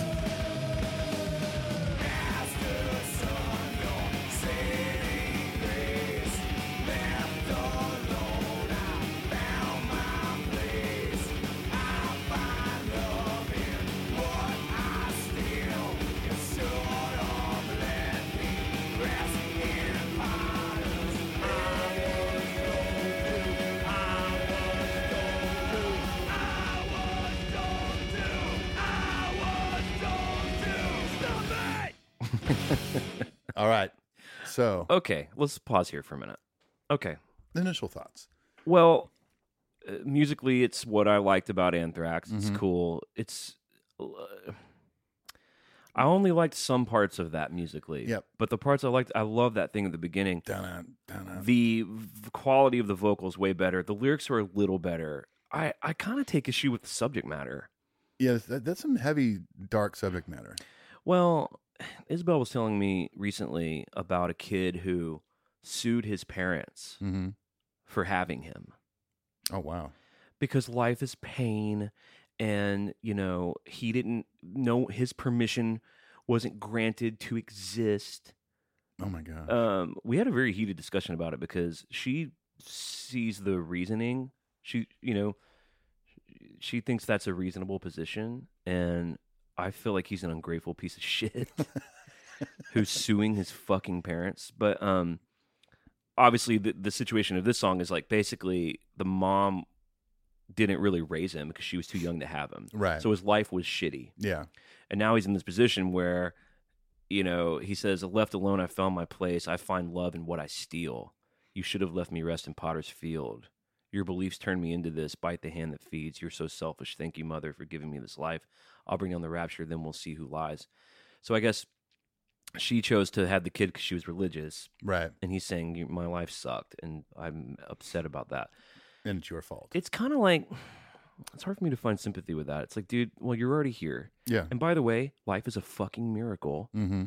And of course, it's filled with suffering and pain, but it's also filled with really nice stuff like being alive and experiencing the world. Well, yeah, and I think you do get to a certain age where like if let's say you're someone like this and you have these issues you hold on to, like you have to deal with them at some point. You got to move forward. You can't hang on to these things that mom did or dad did. Like I've had plenty of family issues that took me a long time to get past, and sometimes I still feel them.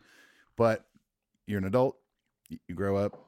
You have to figure out a way to do it. Or, I mean, on the opposite end, you're making the choice to wallow in this stuff. Yeah. I mean, you and I have pretty traumatic family histories. Right. For different reasons. And, to not still look at life and be grateful that I have an opportunity to reverse that cycle and be different. Be different than my parents. Right. Or be different than my dad was. To just sort of wallow in it, or because here's my takeaway from the kid suing his parents. I'm like, dude, if you're able to sue your parents, then you are living a privileged life that most people on the planet don't even have. Yeah, if you have the money to do that, then you absolutely. You know what I'm saying? You're doing all right. Think about all the people just born into poverty in Africa. If you're upset that your mom didn't abort you, you're an asshole. Wouldn't you? I mean, I think it real dark, but why wouldn't you not just kill yourself? Yeah. Well, instead of killing myself, I'm going to sue my parents. You need to get more money. Well, let's go move on. Let's move on from that dark. So James Hetfield called this a perfect song. A perfect song. I love this song. This was like, I think, the lead-off single to the record. And it's, if memory serves, my favorite song on the record, but I haven't listened to this record in a long time. So this was the first song that John wrote with Anthrax. This is who is saying this? This is Charlie Benante. He's the drummer, correct? Drummer, yeah. He says this was the first song that John wrote with us. Instantly, it became such a very catchy song. We were all really excited about that. And then what that record became after that was really exciting. Some people said we went a little grunge on that record, but the only reason why they say that is because Dave Jordan produced it and he did the Alice in Chains stuff. It'd be really hard for us to come out and do Among the Living again with a new vocalist. I think it was a watershed moment. That's cool. Yeah, very cool. Do you agree with James Hetfield that it's a perfect song? I think it's pretty dang perfect. I love, and I think you're going to like the melodies a lot better in this one. Is it fitting that the first lyric is everything is perfect? Everything is perfect.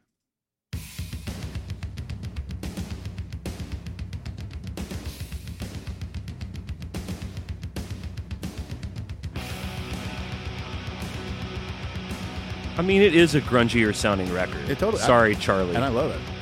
When he's denying it, it's like, all right. Yeah.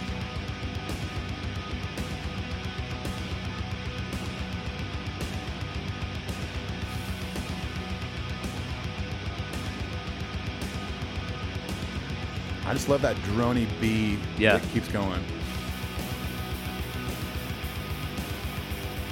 I love this. Yeah.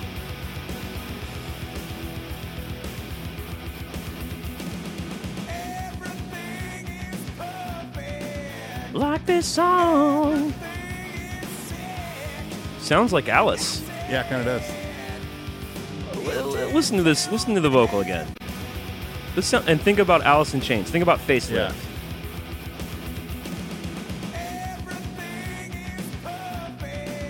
Yeah, that sounds like Lane Staley. It does. I never really noticed until you pointed it out. I have a genius for that kind of thing. Love that chord.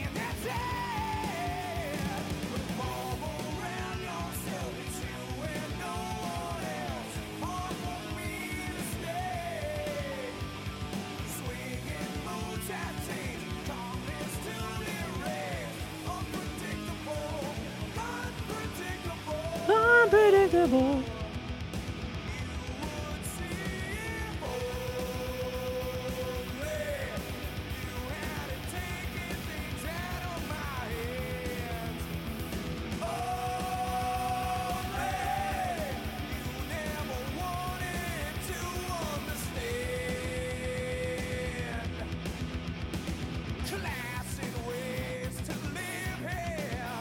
Came in hot on that classic. He did.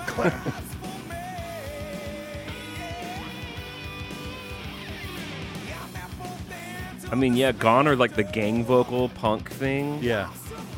I'm guessing there are no knots There's on no this knots one. on here. No, even the confessing. I love this part. I mean, this is their Alice in Chains record. Yeah. So I'm interested to see the rest. Yeah.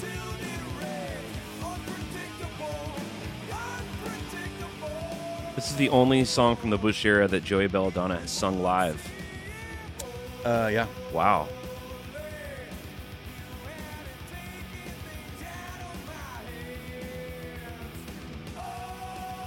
I love that when it goes up high.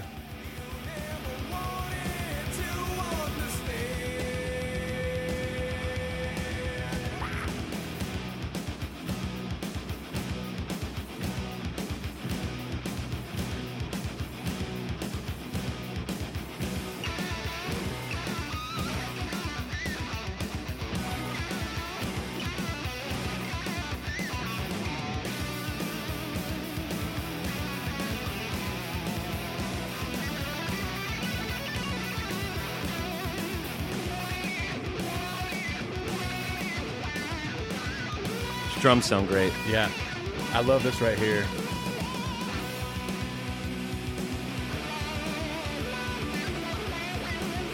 Got a little wah pedal going. And just playing the chorus based on guitar.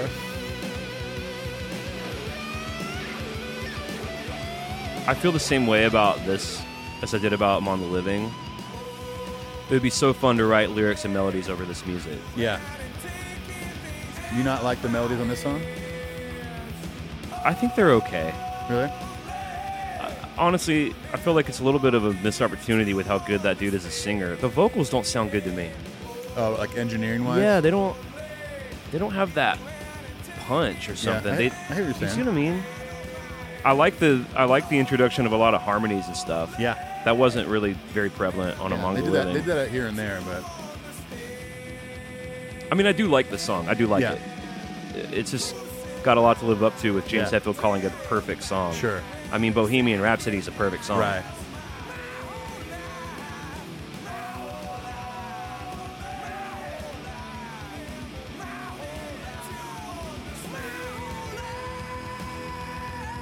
He's got a great yell.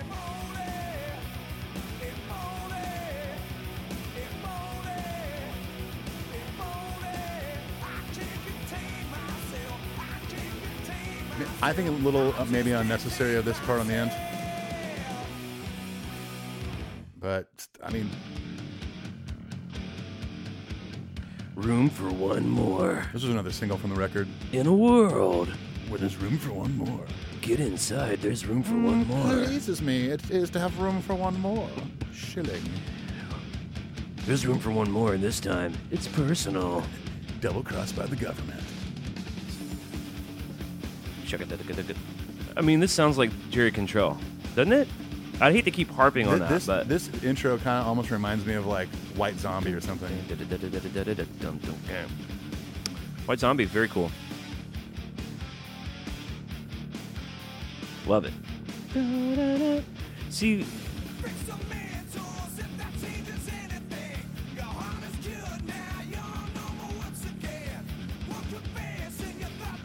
overall, are you digging these lyrics more than Among the Living? Those one got a little goofy at times. These are way more serious. yeah, but it's almost like it's more pressure if you're going to go all serious. Yeah. You can get away with goofy shit because you're like, well, it's goofy. Fuck you. Right, totally. Delph Nephacantessin or whatever the fuck that was. Even like a pheasant.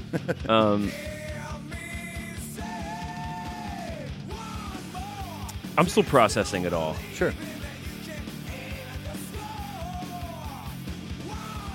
I do feel like, in general, I'm probably going to prefer these 90s Big Four records. Right. I'm a 90s cat, man. Totally. The 90s stuff is just where it's at for me. I understand, man. I'm pretty balanced on 80s, 90s. Yeah, you are. You're more balanced than me, for sure. All this to say, I'm having a great time listening to this record because it's been a long time. Thinking Evil, is that your normal gig? Normal gig.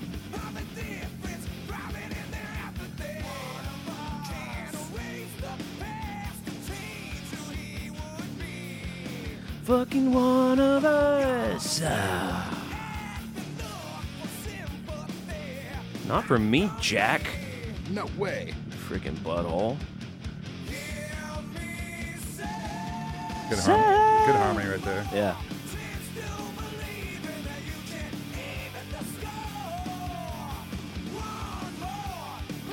There's something else early 90s that's reminding me of them. Okay.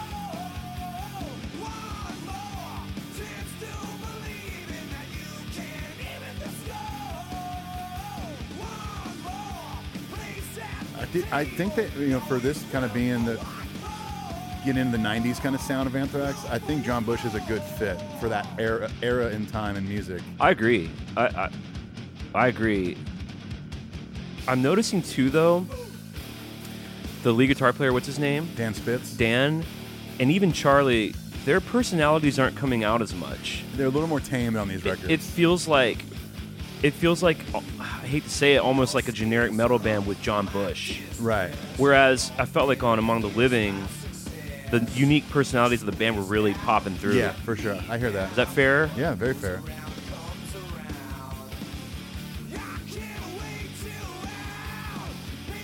I did watch some live performance stuff with John Bush. And? Great. Really? Great live singer, yeah.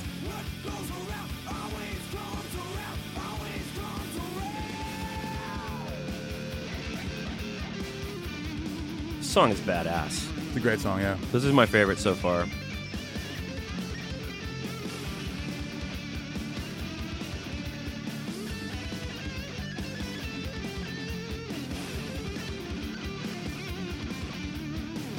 You can even tell, with Dan Spitz's tone right there. I was gonna say the tone, and he's playing bluesy. Yeah, neck pickup. The metal's kind of gone. Yeah, it's like pentatonic. There's still a bit of a. There's still that metal bass in this. in the drumming. We'd have to talk to Dan Spitz to see what he was listening to at the time when he was playing more bluesy solos. But you know whose personality I haven't heard at all yet is that bass player. Yeah, and he was so sick on Among the Living. Yeah. Like, I guess this is like the guy that did Facelift, so it's way more low mid. Yeah, that and just it's scooped mids. Right. So there's no definition in the bass. Yeah, even on the record before this, Persistence of Time, his bass was real prominent. I think every aspect of this record is all 5 of them trying something new. That's cool, though. As an artist, that's badass. Yes, for sure. Yeah, those harmonies sound sick. Yeah. And I bet them coming out of the gate with a new singer with material like this, I bet they were pretty stoked. Oh, they had been so excited. We'd like to welcome you now to Packaged Rebellion. There's one thing that I love ordering from Amazon. Packaged Rebellion. Amazon Prime can have your Packaged Rebellion there in 2 days or less. Okay. Dad, I made my Christmas list and I want Packaged Rebellion. You think I'm good, Dad? That Santa will bring me Packaged Rebellion under the Christmas tree. I hope I'm on his nice list. In a 93 interview with Guitar World, Scott Ian discussed the inspiration behind this song, saying it basically came out of things that happened last summer at Lollapalooza and MTV and the whole grunge deal. The title just refers to the way the media is now selling this whole supposedly rebellious image by being a Lollapalooza-type fan. And going to Lollapalooza, you're supposed to be participating in some kind of rebellion, but you're not. Okay. I remember in real time thinking when they were like selling Eddie Vedder jackets, Right, yeah. that he bought in a thrift store for like $500. They're selling it. I know. I just hated that stuff.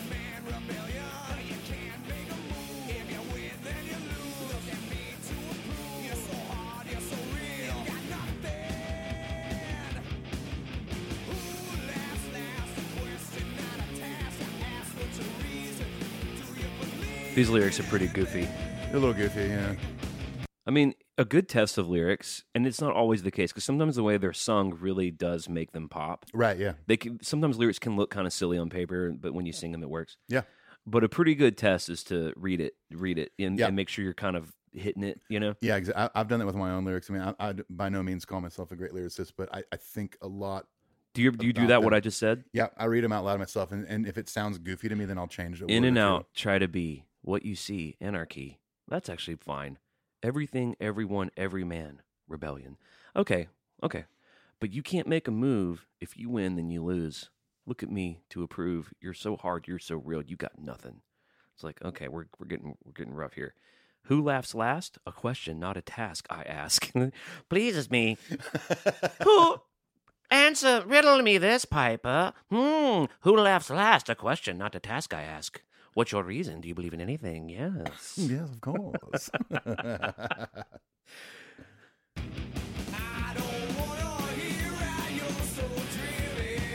I like that pre-chorus.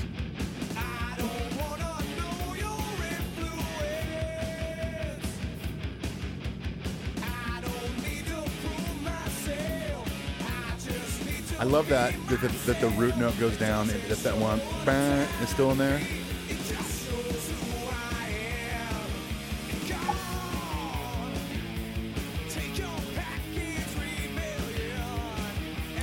There's some phrasing things that I don't. It's not pocketed. Yeah. Some of it, you know what I'm saying? Some of it's kind of packaged rebellion. Right.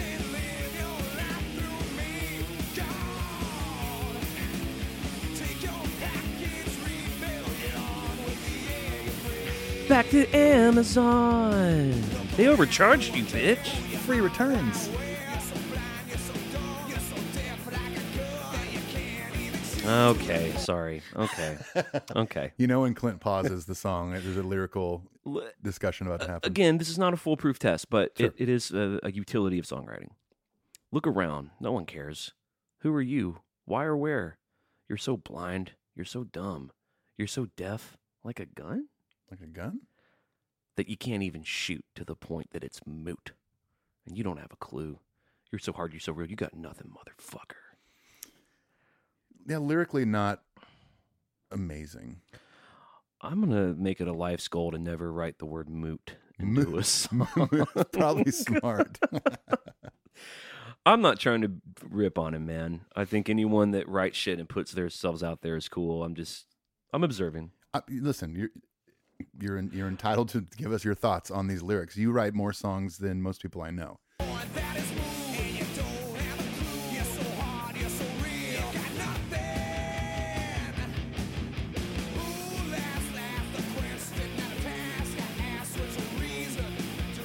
That's like the riddle that the troll asked you to cross the bridge. Right.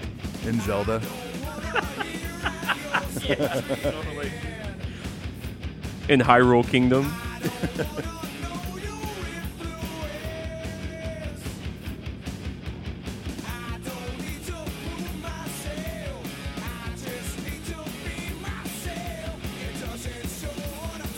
Hell yeah, I love that right hand. Yep.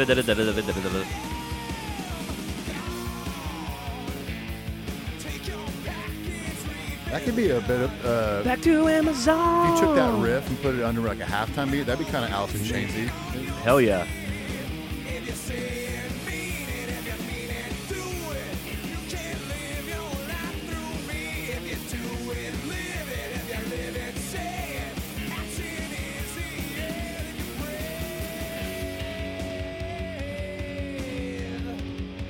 Action is the air you breathe.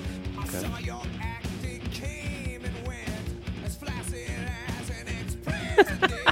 As flaccid as an ex-president? What?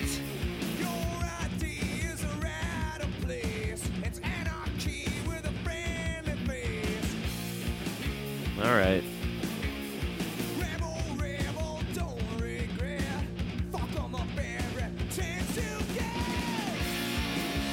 I'm really not sure what he's trying to say. Yeah. But okay. Are all ex-presidents flaccid? Apparently. So, congratulations, Mr. President. It's going to be a wonderful 4 to 8 years. However, afterwards, after 8 years, PP doesn't work anymore. This pleases me, and it is to tell you. Unpleases me, Mr. President, to bring you these poor tidings. Thine penis must go flaccid after serving thine country. That part's rad. Is adding extra guitar there. The thickener.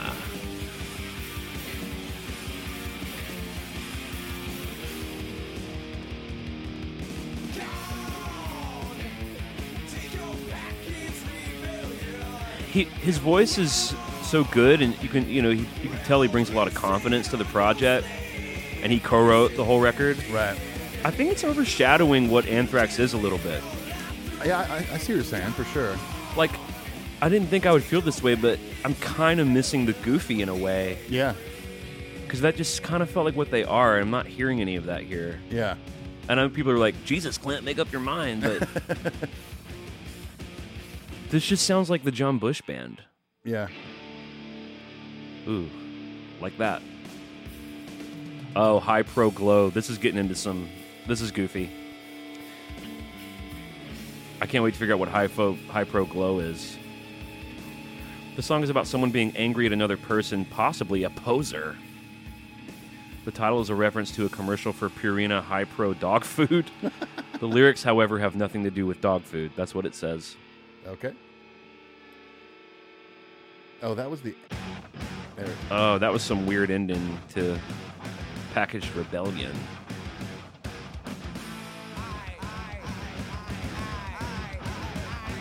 I remember this now. I never really liked that part. Well, the goofiness I just mentioned is back.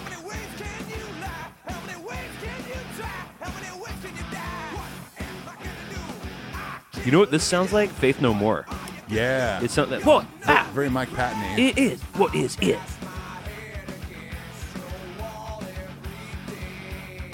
You hear the bass a little bit better there. Yeah. Again, this sounds like Facelift. Yeah.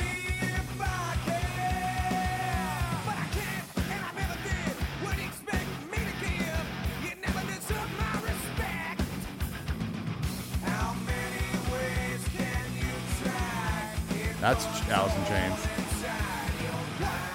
They're even kind of going for those harmonies.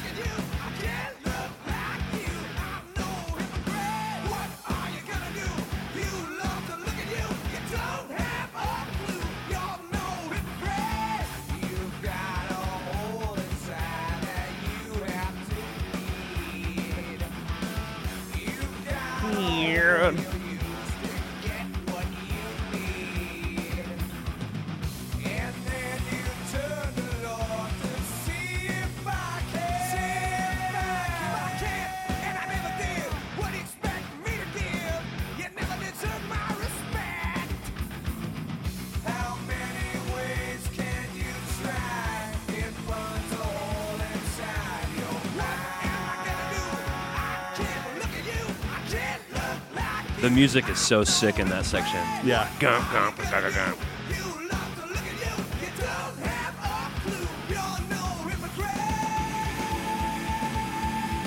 It burns a hole inside my mind.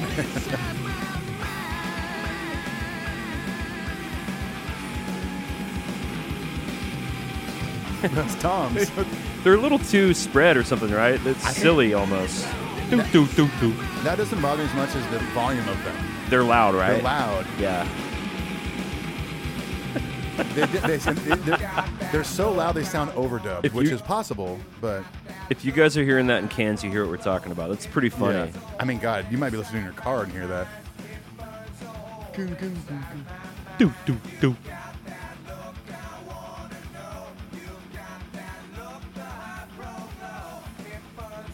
High Pro Glow is a dog food, but this song is not about dog food. Not about dog food. Unless they ground it up and snorted it, and it burned a hole in their mind. Ooh, listen to this.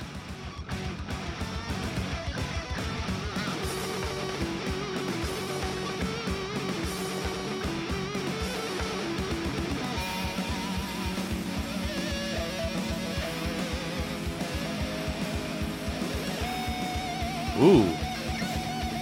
Black Sabbath all of a sudden or something.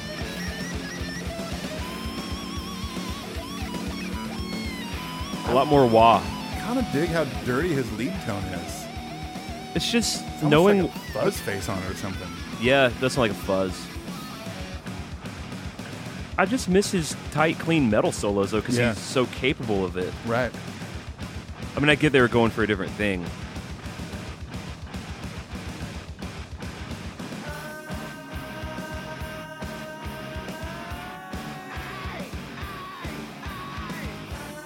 Not. Drink of the cup of denial. It's like the eye in Dirty Window. Yeah.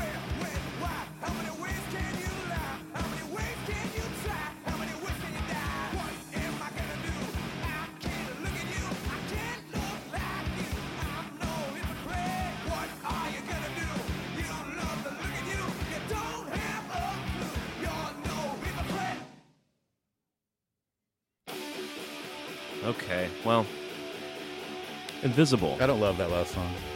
There's some great moments in it, though.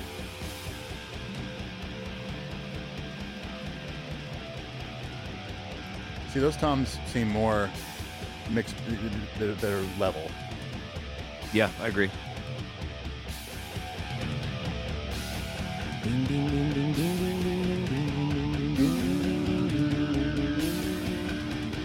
I like to hit harmonics on my guitar. This is a Devo song. Yeah.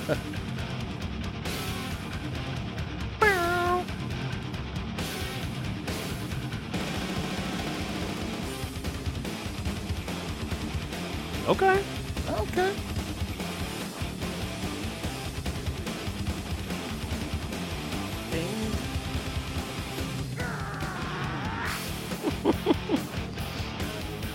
He's to a rock.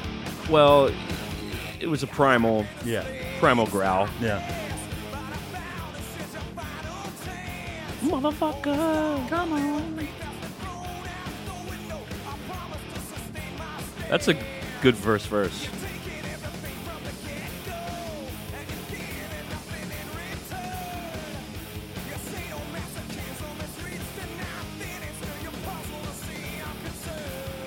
Interesting.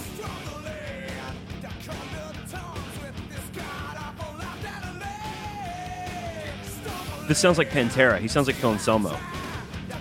He does on this one. You're right. I hate to keep... I just do that, dude. No, I'm with you. I'm with you. It's kind of part of how I orient myself in the Yeah. world. I compare it to shit. I think you were spot on that Faith No More comparison.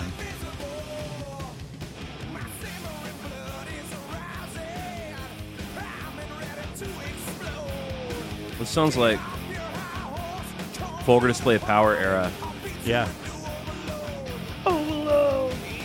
You know? The one thing I do miss on this record is the gang vocals. Well, feel free to throw them in. ATS! Adrian. You just did a Rocky Adrian.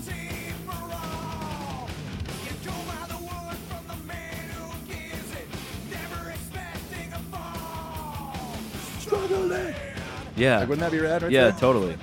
Well, and it would bring more of what they're known for. And Right. It's missing this record, you know? Yeah. Like, I would not have known this is Anthrax if you just played this for me. Right. And that's a problem, right? Yeah, I mean, or I guess if it was John Bush, but it was more like Among the Living or City Euphoria, you might think like, this sounds like Anthrax but with a different singer.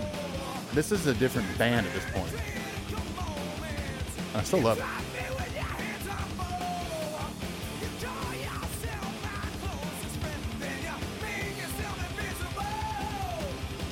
A double kick is so awesome. Yeah.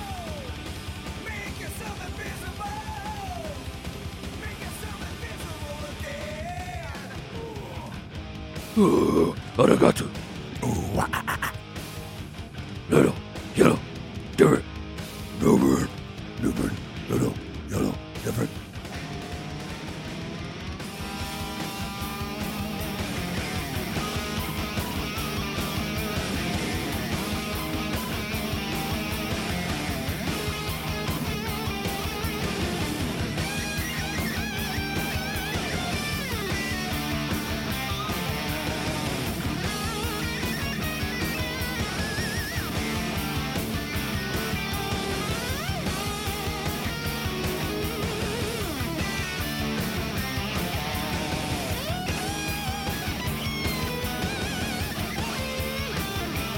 Pretty weird solo.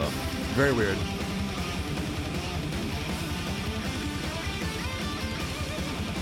That is awesome. Yeah, I love that part.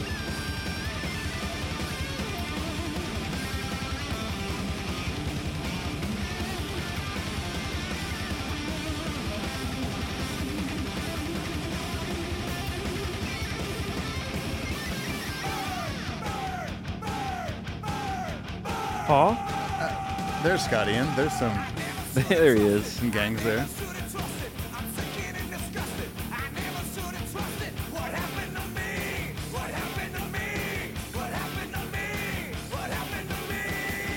What happened to Paul?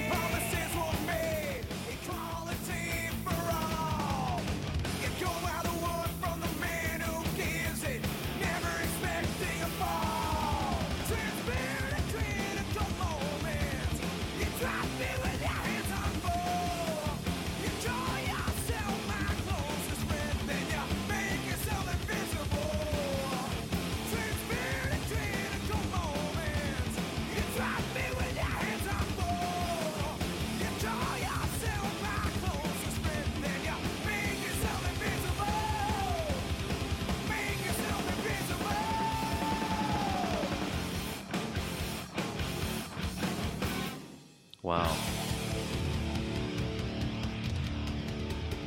I think it's a little interlude thing, right? Oh yeah, that's kind of like the intro.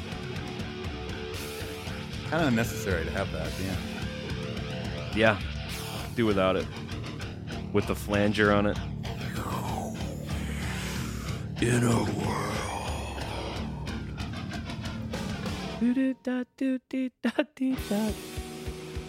Well, 1,000 points of hate. What in the world could this be about?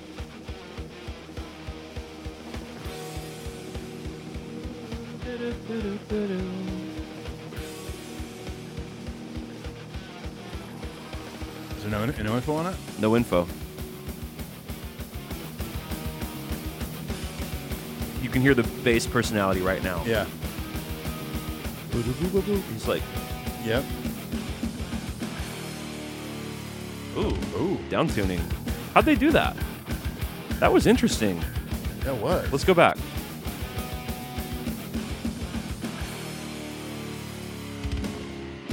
How did they do that? In 1993. Do you think that was the whammy pedal out yet? Yes. That's right. Well, because that was Tom Morello's whole sound. But I feel like you hear the tracking. That sounded so clean.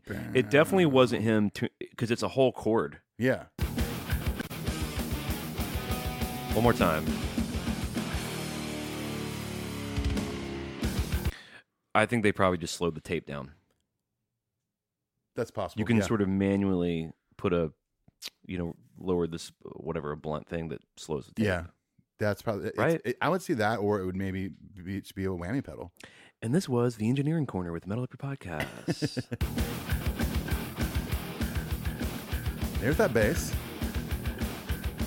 I love this. This is sick.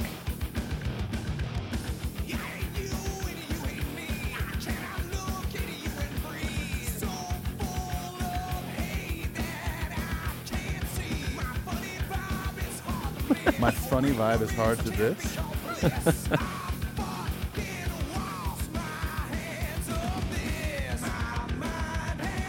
It is funny to say, like, is he saying my funny vibe, like my different vibe, or my funny, like I'm pretty fucking funny? Yeah. It's just a really aggressive way to say that. Yeah, that's so interesting. I hate you and you hate me. I cannot look at you and you breathe. So full of hate that I can't see. My funny vibe is hard to miss. Your ignorance can't be called bliss. I fucking wash my hands of this, Ethan. This is interesting lyrically.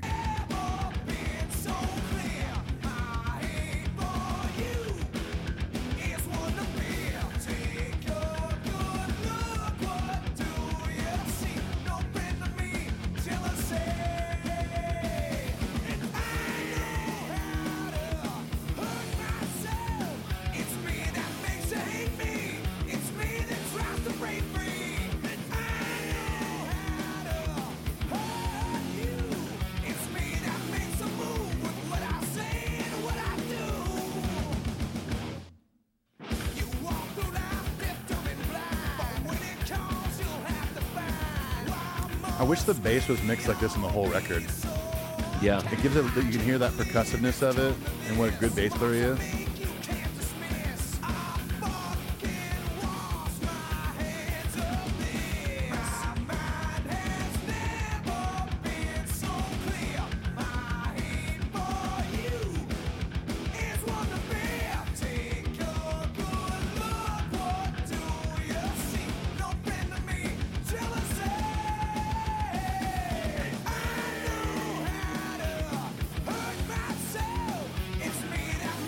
I feel like I like the riffs and what's happening right now, but I don't feel like it's really chorus worthy. Yeah, there's a lack of gel happening. I feel like with what he's singing, there could be something so much bigger sounding underneath it. Yeah, I agree. That riff sounded more like a bridge or something. Ooh, oh hey. Okay. Check. Bring me the enemy of war, and release the chirping chickens. Release the whammy petals.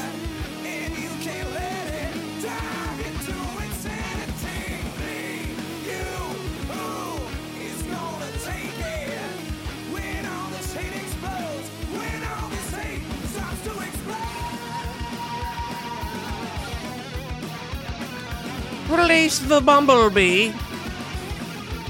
Release the fruit flies.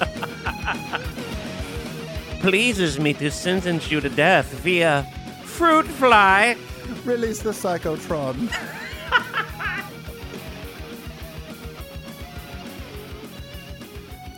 Yeah, dance bits really experimental on this record, man.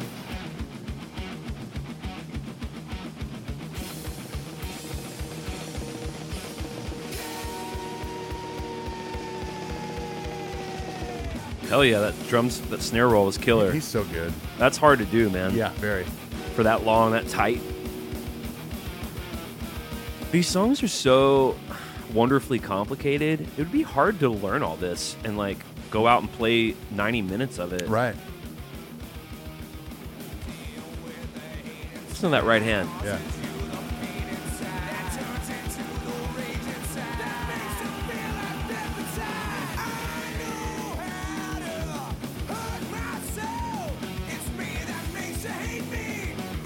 Like what the bass is doing there, I wish the rhythm guitar was just doubling that. I totally agree. Or even like even like halftime. It's still sick, though, you know? It's really sick.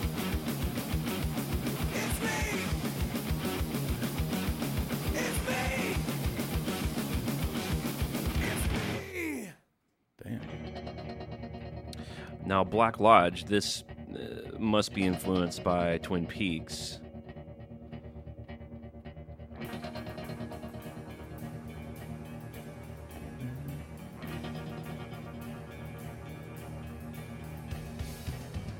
I think is there nothing showing up on that website for it? Holy shit.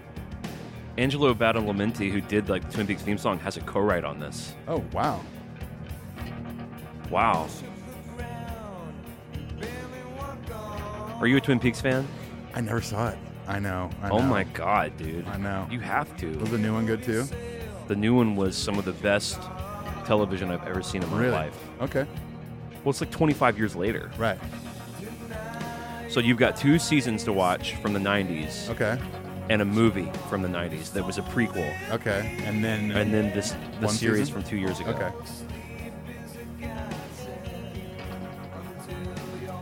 Kind of interesting to hear Anthrax in Ballad World too.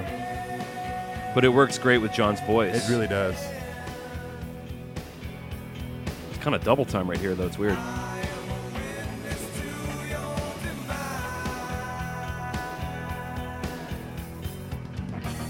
Oh. Okay. I love that tremolo kind of. Awesome.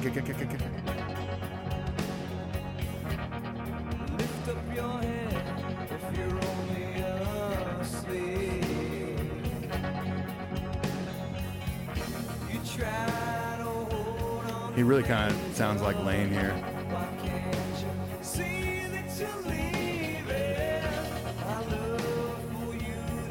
The lyrics are really cool, but I really don't know what they mean.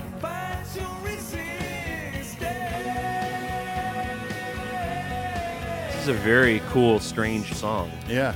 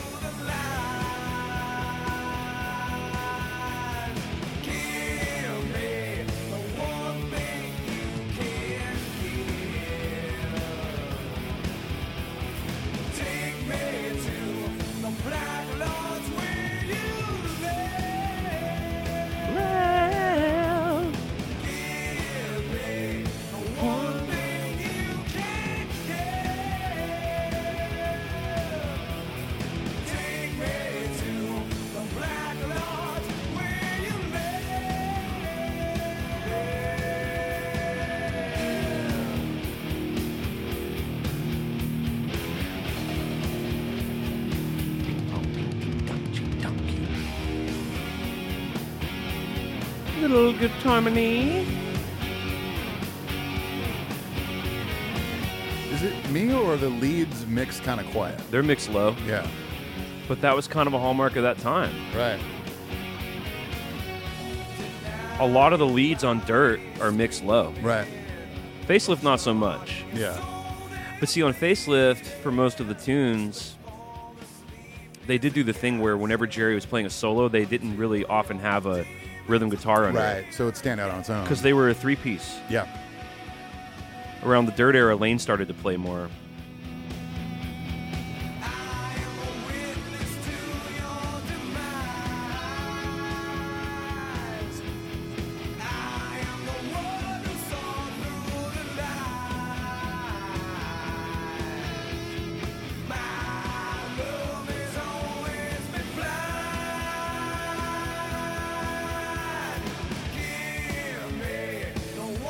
I don't love this part. I was just It's gonna kinda say, goofy. down, down, down. It's very epic. Yeah. Take me to. My first thought was Rush. Yeah, yeah. I don't know why, but it's this. I don't know. It's not like an Anthrax goofy part. It's just kind of a weird goofy part. Take me to by Tar and the Snow Dog. Pleases me. Pleases me. Pleases me. It pleases me. Pleases me. Pleases me. Bring me the sack of gold. Also, from what I remember from the series, guess where you don't want to go? You don't want to go to the fucking Black Lodge, dude. Yeah. The Black Lodge is where some crazy shit goes down. You want to go to the White Lodge. The White Lodge. Wow. Other than that one, da, da, da, I dig that song. Well, what's so cool is that, I mean, I guess this Angelo Badalamenti, you know, he famously worked with David Lynch on a lot of shit. I mean, I think he began with him on Twin Peaks, but he did The Straight Story. I think he did Wild at Heart and that iconic Twin Peaks sound. You know, you've probably heard this. Let me find it for the good people out there. Twin Peaks theme song. This dude wrote all this shit. Okay. And when you get into the show, which you've got to, dude, Yeah, I by the will. way, you just get entranced by it because Yeah. it's the opening and closing. And It's Okay. all the little. It's this melody. Don't be an ad. Don't be an ad. Don't be an ad. Don't. Ooh. But it's this theme. It sounds kind of hokey in '90s, but you get. It's just the sound of Twin Peaks. This is the Badalamenti guy, Angelo. Yeah.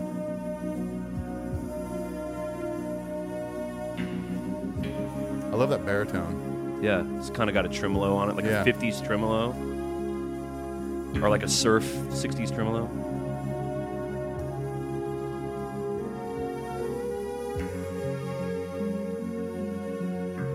It's that's the main thing, that do do do do do do do do.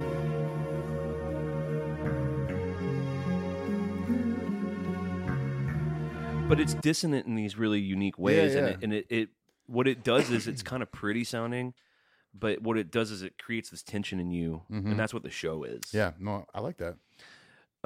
Anyway, all right, moving on to now. What the hell is this song? This song title. It's a bunch of chemical makeups. How do you pronounce? So it's C11H17 N2O2 SNA. It's gonna make for a catchy chorus. I guess with all these things combined, you get sodium pentothal. Very interesting. We're back to the goofy. One can put it that way. Sodium pentothal.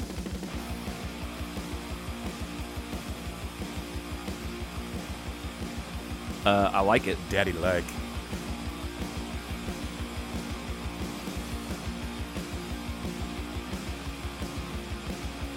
Whoa, interesting bass stuff.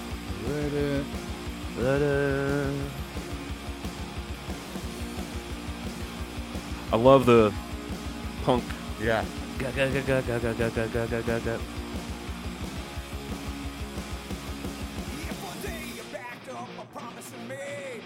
Love it. Machine gun riff from One. Yeah, pretty close.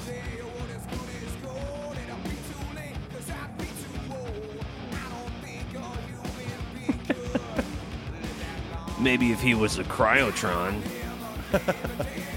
Or is that right? Cryotron? Psychotron? Psychotron.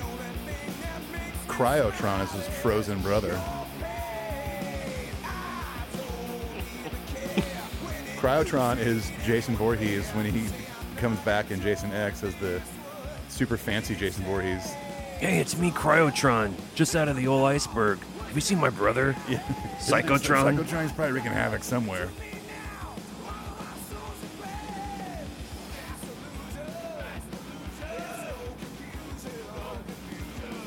I don't love those backup vocals. That's some Scotty in.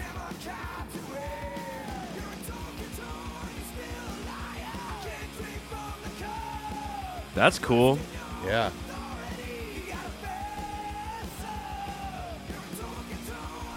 This feels more like classic Anthrax.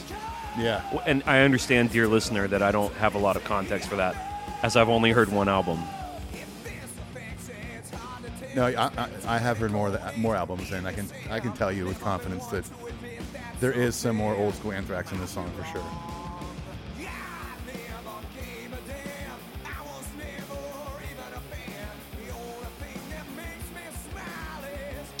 Oh, this is Truth Serum.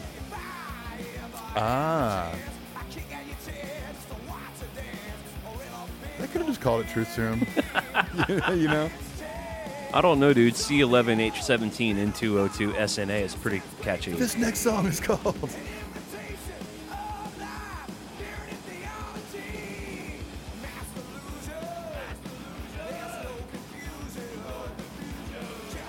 Yeah, I don't love the no confusion.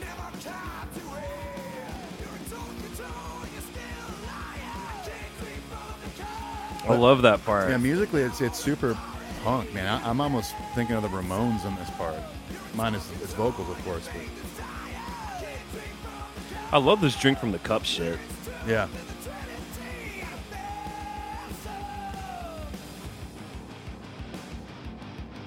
That's very Anthrax.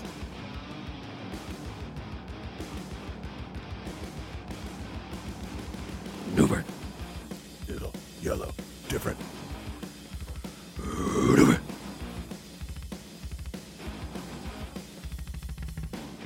All right, Charlie. Little splashies. Okay. Ooh, this is cool.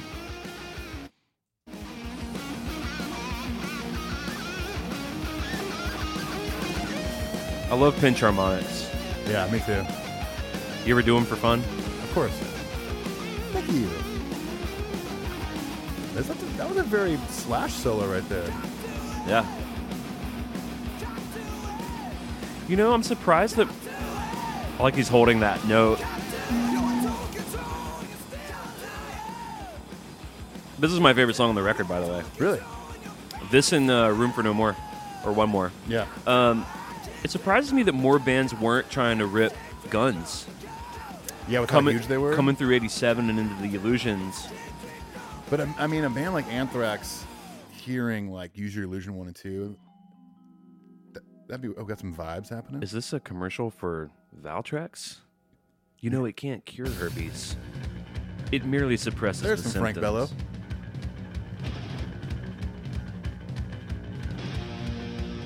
Bass player. Yeah. Not a lot, John.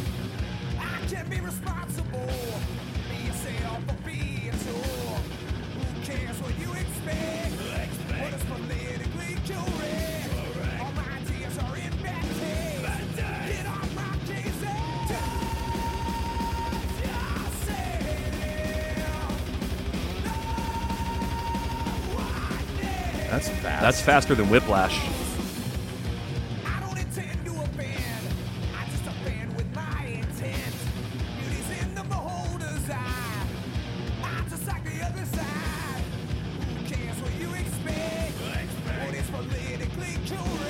The vocals are also mixed really hot. Yeah. They don't sit in it. Maybe that's one of the things when you're mentioning the vocal, how the vocals were recorded earlier. Maybe if it was mixed a little more down. Frank Bello co-wrote this one.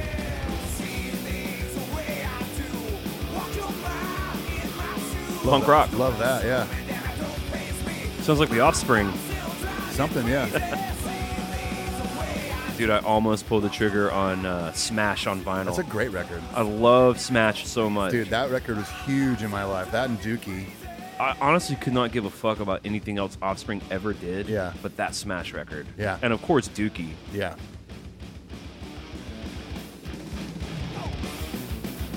Okay. Kill someone, save a life. Don't do drugs, drink all night. Worship Jesus, praise Satan. Opinions are all contradiction.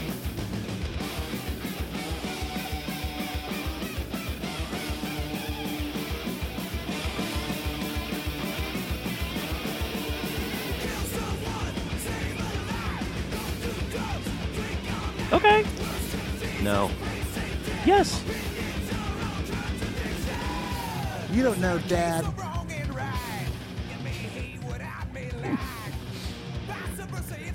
Hey, Dad, try this for once. Getting off my Galdern case.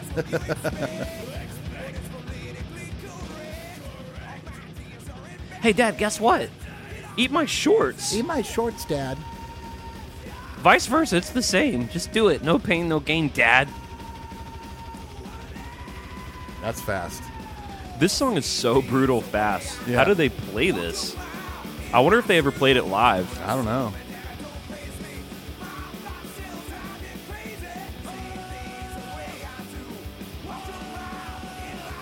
Caught in a mosh.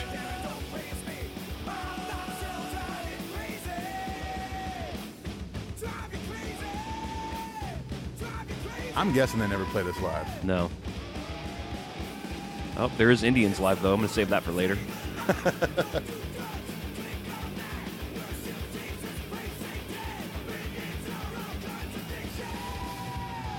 This song brings a little bit of that early goofiness back. Yeah. We only got one more track after this, don't we? Yep. Be-doo. Now, I can tell by the name of this song, this is not an exit. This is from American Psycho, the Brady Easton Ellis novel. Okay. Patrick Bateman sees it on these billboards. So,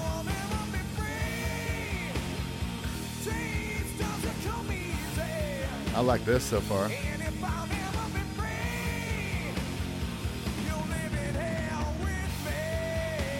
It's so crazy. Half this record I don't really remember. And I love that I'm feeling that way right now. you're rediscovering. I love it. I don't know why people call this our grunge record. Yeah. Come on. Love that Sounds Tom like work. a freaking Helmet. Ooh, Helmet.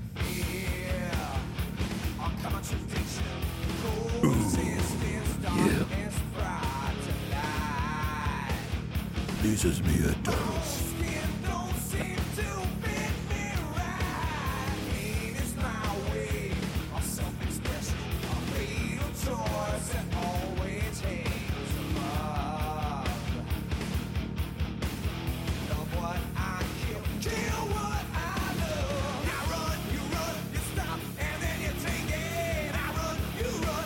This sounds like Stone Temple Pilots. Yeah. Sounds like Core.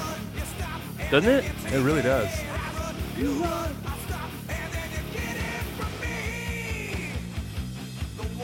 It's like sex type thing or something. Yeah.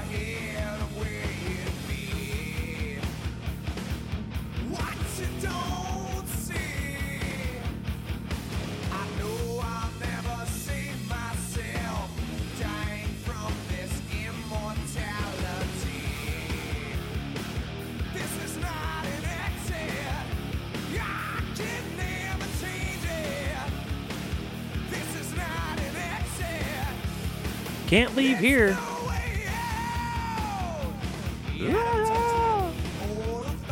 That riff is either STP or Pantera to me. It's the new level. That's what it is. New level. Yeah. Check it out. Oh, 5 minutes. Yep. And power.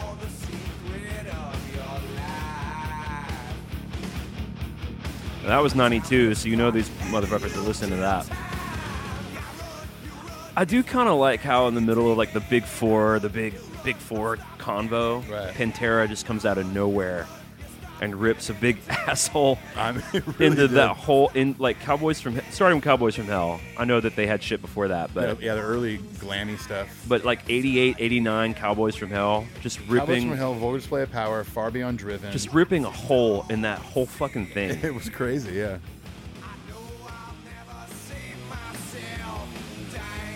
Because say what you will about Phil, he wrote great lyrics. I mean, his lyrics Yeah. are like twisted poetry. Right, They're yeah. not like dumb shit. Yeah.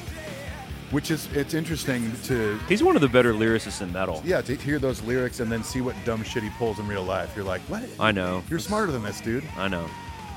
I know.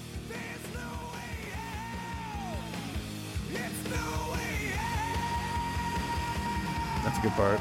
Great vocal. Yeah.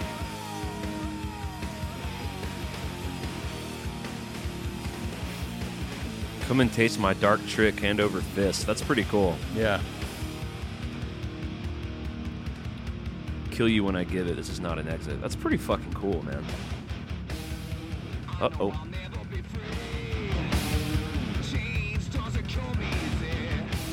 I feel like the second half of the record, the bass got more prominent. Yeah.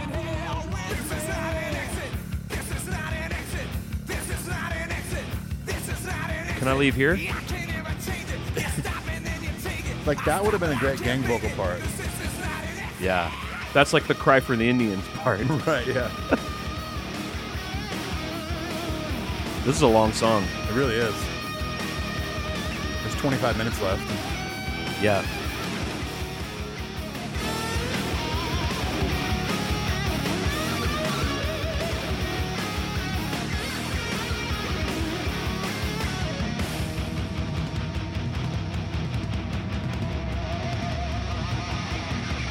Cry for the Indians.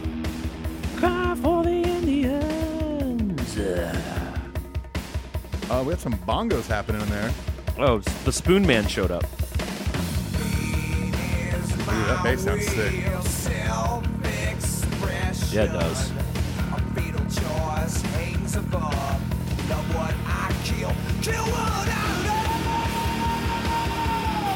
Woo! Okay. Wow. That's powerful.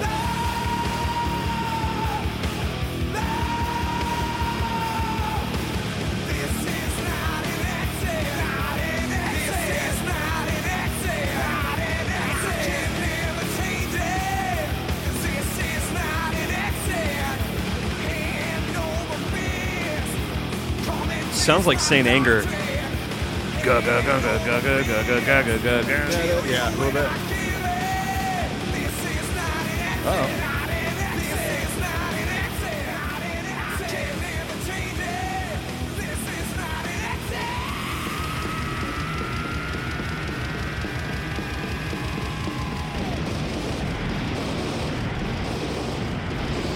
Whoa.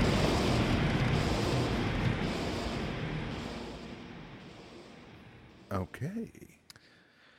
Wow, that's similar to I believe how Horror of It All ends on where Yeah. they do like this thing and then they put it like through a tape machine. Well, that was an interesting listen. Yeah. You know what? I will say this. I remember at one point kind of getting off the ride with this record, Yeah. and that really got me excited about it again. You're gonna dip back in? I think I'm going to more. Yeah. There's a few tunes that I was like, it's good. Like I think a lot of it was the phrasing of words sometimes. Yeah, I was just thinking that on like, this is not an exit. It just sounded so.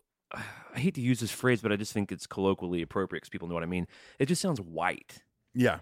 Bing, bing, bing, bing, bing, bing. Yeah. Totally. Instead of like in a groove and in a pocket.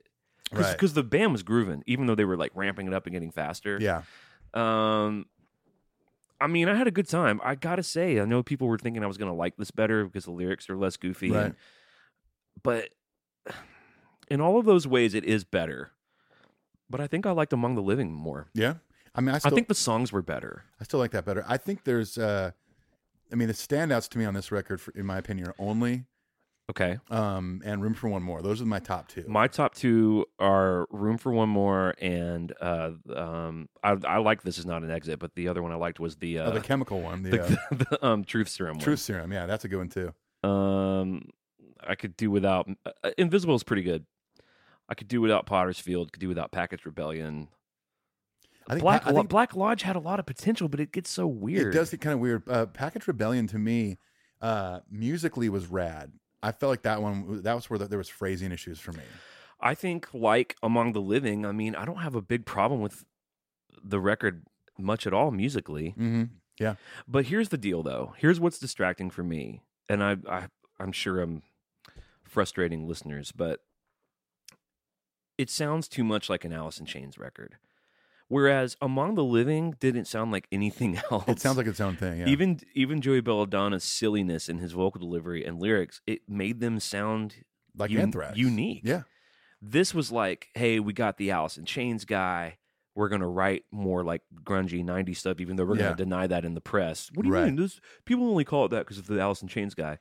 No, dude, you're singing like Lane Staley, and you're putting in like a lot really of riffs like that, really too. weird harmonies, and you're in, the Dan Spitz guys playing different tone and different. Yeah, probably was. I mean, a lot of neck pickup tones on his leads. It just seemed very derivative of what was happening. Yes. Like we mentioned for Far Beyond, or not Far Beyond Driven, but Vulgar Display of Power. Right. Probably they were listening to The Real Thing by Faith No More. Helmet. Some Helmet going on in there. I mean, I think it's a kick-ass record. I mean, it's a great hard rock / metal record. I totally agree. I still prefer Belladonna era, but I do love John Bush's voice. I think he's a fantastic singer, and there's some great lyrics in there. There's some not so great lyrics in there, but overall, I think it's a great piece from the Anthrax history. I mean, I think if you look at any full-length record, if you really try to take it down as a whole and scrutinize it the way that we do, where we're like reading every lyric as it burns down, you're going to be hard-pressed to find a record that's flawless. There's a few out there, yeah. Even great lyricists. I mean, even some Pink Floyd records, there's some lyrics on Pink Floyd records where you're like, okay. Right. What's the Anthrax fan base feeling now about this record? I think it's kind of like Load, Reload, in that people got older and they went back and revisited it like, wow, this is cool. And I'm maybe speaking to the OG thrash kind of fans that love State of Euphoria, Among the Living, Persistence of Time, that heard this and it was such a stark difference from what they had done. And it's a new singer. At the time, kind of like Load and Reload, it was a shock. I was like, what is this? This is so different. There are some thrash elements on that for sure. Absolutely. But it was way different than what they had done before. The goofiness was gone. There was no knots and Evil Nicofessin and all that stuff. Right. So I'd imagine most of those people have come back around to this record because I certainly did. Somewhere in a storage unit in New York somewhere is a very sad, dark room in which the Knot costume is the Knot Man being hung up for a season. I'm sure it's back out on the road now. Yeah. I'm just saying during this era. Yeah, during this era for sure. I mean, it sat in a musty storage unit. He was in the band for about 10 years. 10 years? I mean, he did like 4 records with them. What came after this? After this was Stomp 442. Mm-hmm. There's one called We've Come For You All. What else did he do? Let me look it up real quick. by Tar and the Snow Dog again. Of course, yeah. Part 2. Well, I mentioned this on Among the Living, too. I've really got to spend some more time listening to these records. First impressions are important, right? I think we both agree. What did you just look this up, by the way? Yeah, I found it. Okay, so Sound of White Noise, Stomp 442, one called Volume 8, The Threat is Real. We've Come for You All, and then they've done 2 more since with Belladonna. Okay. One's called Worship Music, which I kind of love. I saw the cover of that. It's like pentagrams and shit. Yeah. I love it. First impressions are super important, right? Because they're often a good indicator of how you feel about something. Mm-hmm, yeah. However, good shit's worth leaning into, and I could benefit from listening to all these again. Yeah, for sure. I felt that way about I really did feel that way about Countdown to Extinction also. Yeah, for sure. Even though I haven't listened to that stuff. You know what? I did listen to that record again. Yeah? The day after we recorded that episode, and I liked it. I was on a flight, and I was like, fuck it. Yeah. I can't wait to hear when we kind of make the circle again around the Big Four and come back to Anthrax and hear State of Euphoria. Because it's a great continuation, I think, of Among the Living. Okay. I think you would dig it. I mean, Among the Living and State of Euphoria are my top 2, for sure. I think next we should do Rust in Peace. Yeah. And then we Slayer record. Maybe Rain and Blood or South of Heaven. Yeah. But I feel like we already did South of Heaven era. We did Seasons in the Abyss, right? We did Seasons in the Abyss, which that's what, 89 or early 90s? I thought that late 80s. Okay. I think. Rain and Blood's 86, right? Yeah. I like that we're ending the episode by talking about a lot of things we're not sure of. That's this, right? Yeah, I think so. I think so, maybe. Should we look it up? No, let's just not know. Yeah, let's let everyone else find out for us. Well, this Explore the Big Four series is super fun. It is a good time. Because, we really are exploring it together. I would love to bring Paul Moken on one of these, get his thoughts on stuff. Paul? You are definitely trying to edge me out of this goddamn gig, aren't you? I am not at all. Come on, everyone knows we have a great time when Paul's in the room. Mm-hmm. I'm just thinking on one of these episodes where we're kind of analyzing lyrics. He's a songwriting guy. Yeah. In addition to being a producer and stuff. So it'd be fun to, listen to his perspective on some of his lyrics. I feel like he'd be a lot more generous and accepting of the material than me. Maybe so. Maybe not, though. Maybe something will come out of him. He'll become like the asshole producer. I've never seen him do that. I haven't either. It's probably impossible. Well, I am glad that everyone liked the Paul episode. It is always a treat to have him with us. He is definitely our honorary third host. If he could be at every one of these we do, we would have him. Absolutely, yeah. If you like the show, go leave the review. Consider getting on the Patreon train, patreon.com/metalupyourpodcast. And what else should we say? Anything else? We're giving away 2 tickets to SNM2. Yep. You want to be a part of that? We're doing the drawing at the end of June. I bought a VHS version of Binge and Purge that I found on the road. I saw that, We're going to be giving that away to the patrons. That away. When I first saw your photo, I thought, Clint's keeping that one. But you don't have a VCR. So. No, I'm not going to keep it. I have mine still. I have too much Metallica shit, dude. Yeah, it's true. Your garage is now a Metallica storage unit. It really is. It's like almost embarrassing. I'd be proud. Well, we love all of you out there in Metal Up Your Podcast land. Write us an email. Let us know what you think about Sound of White Noise or Anthrax in general. Yeah. If you prefer John Bush over Joey Belladonna, what you'd like to see us do next. And I guess having said all that, we'll get out of here and give everyone a break. Let's and do say, it. Peace, my babies. Adios, lovely. What does that mean?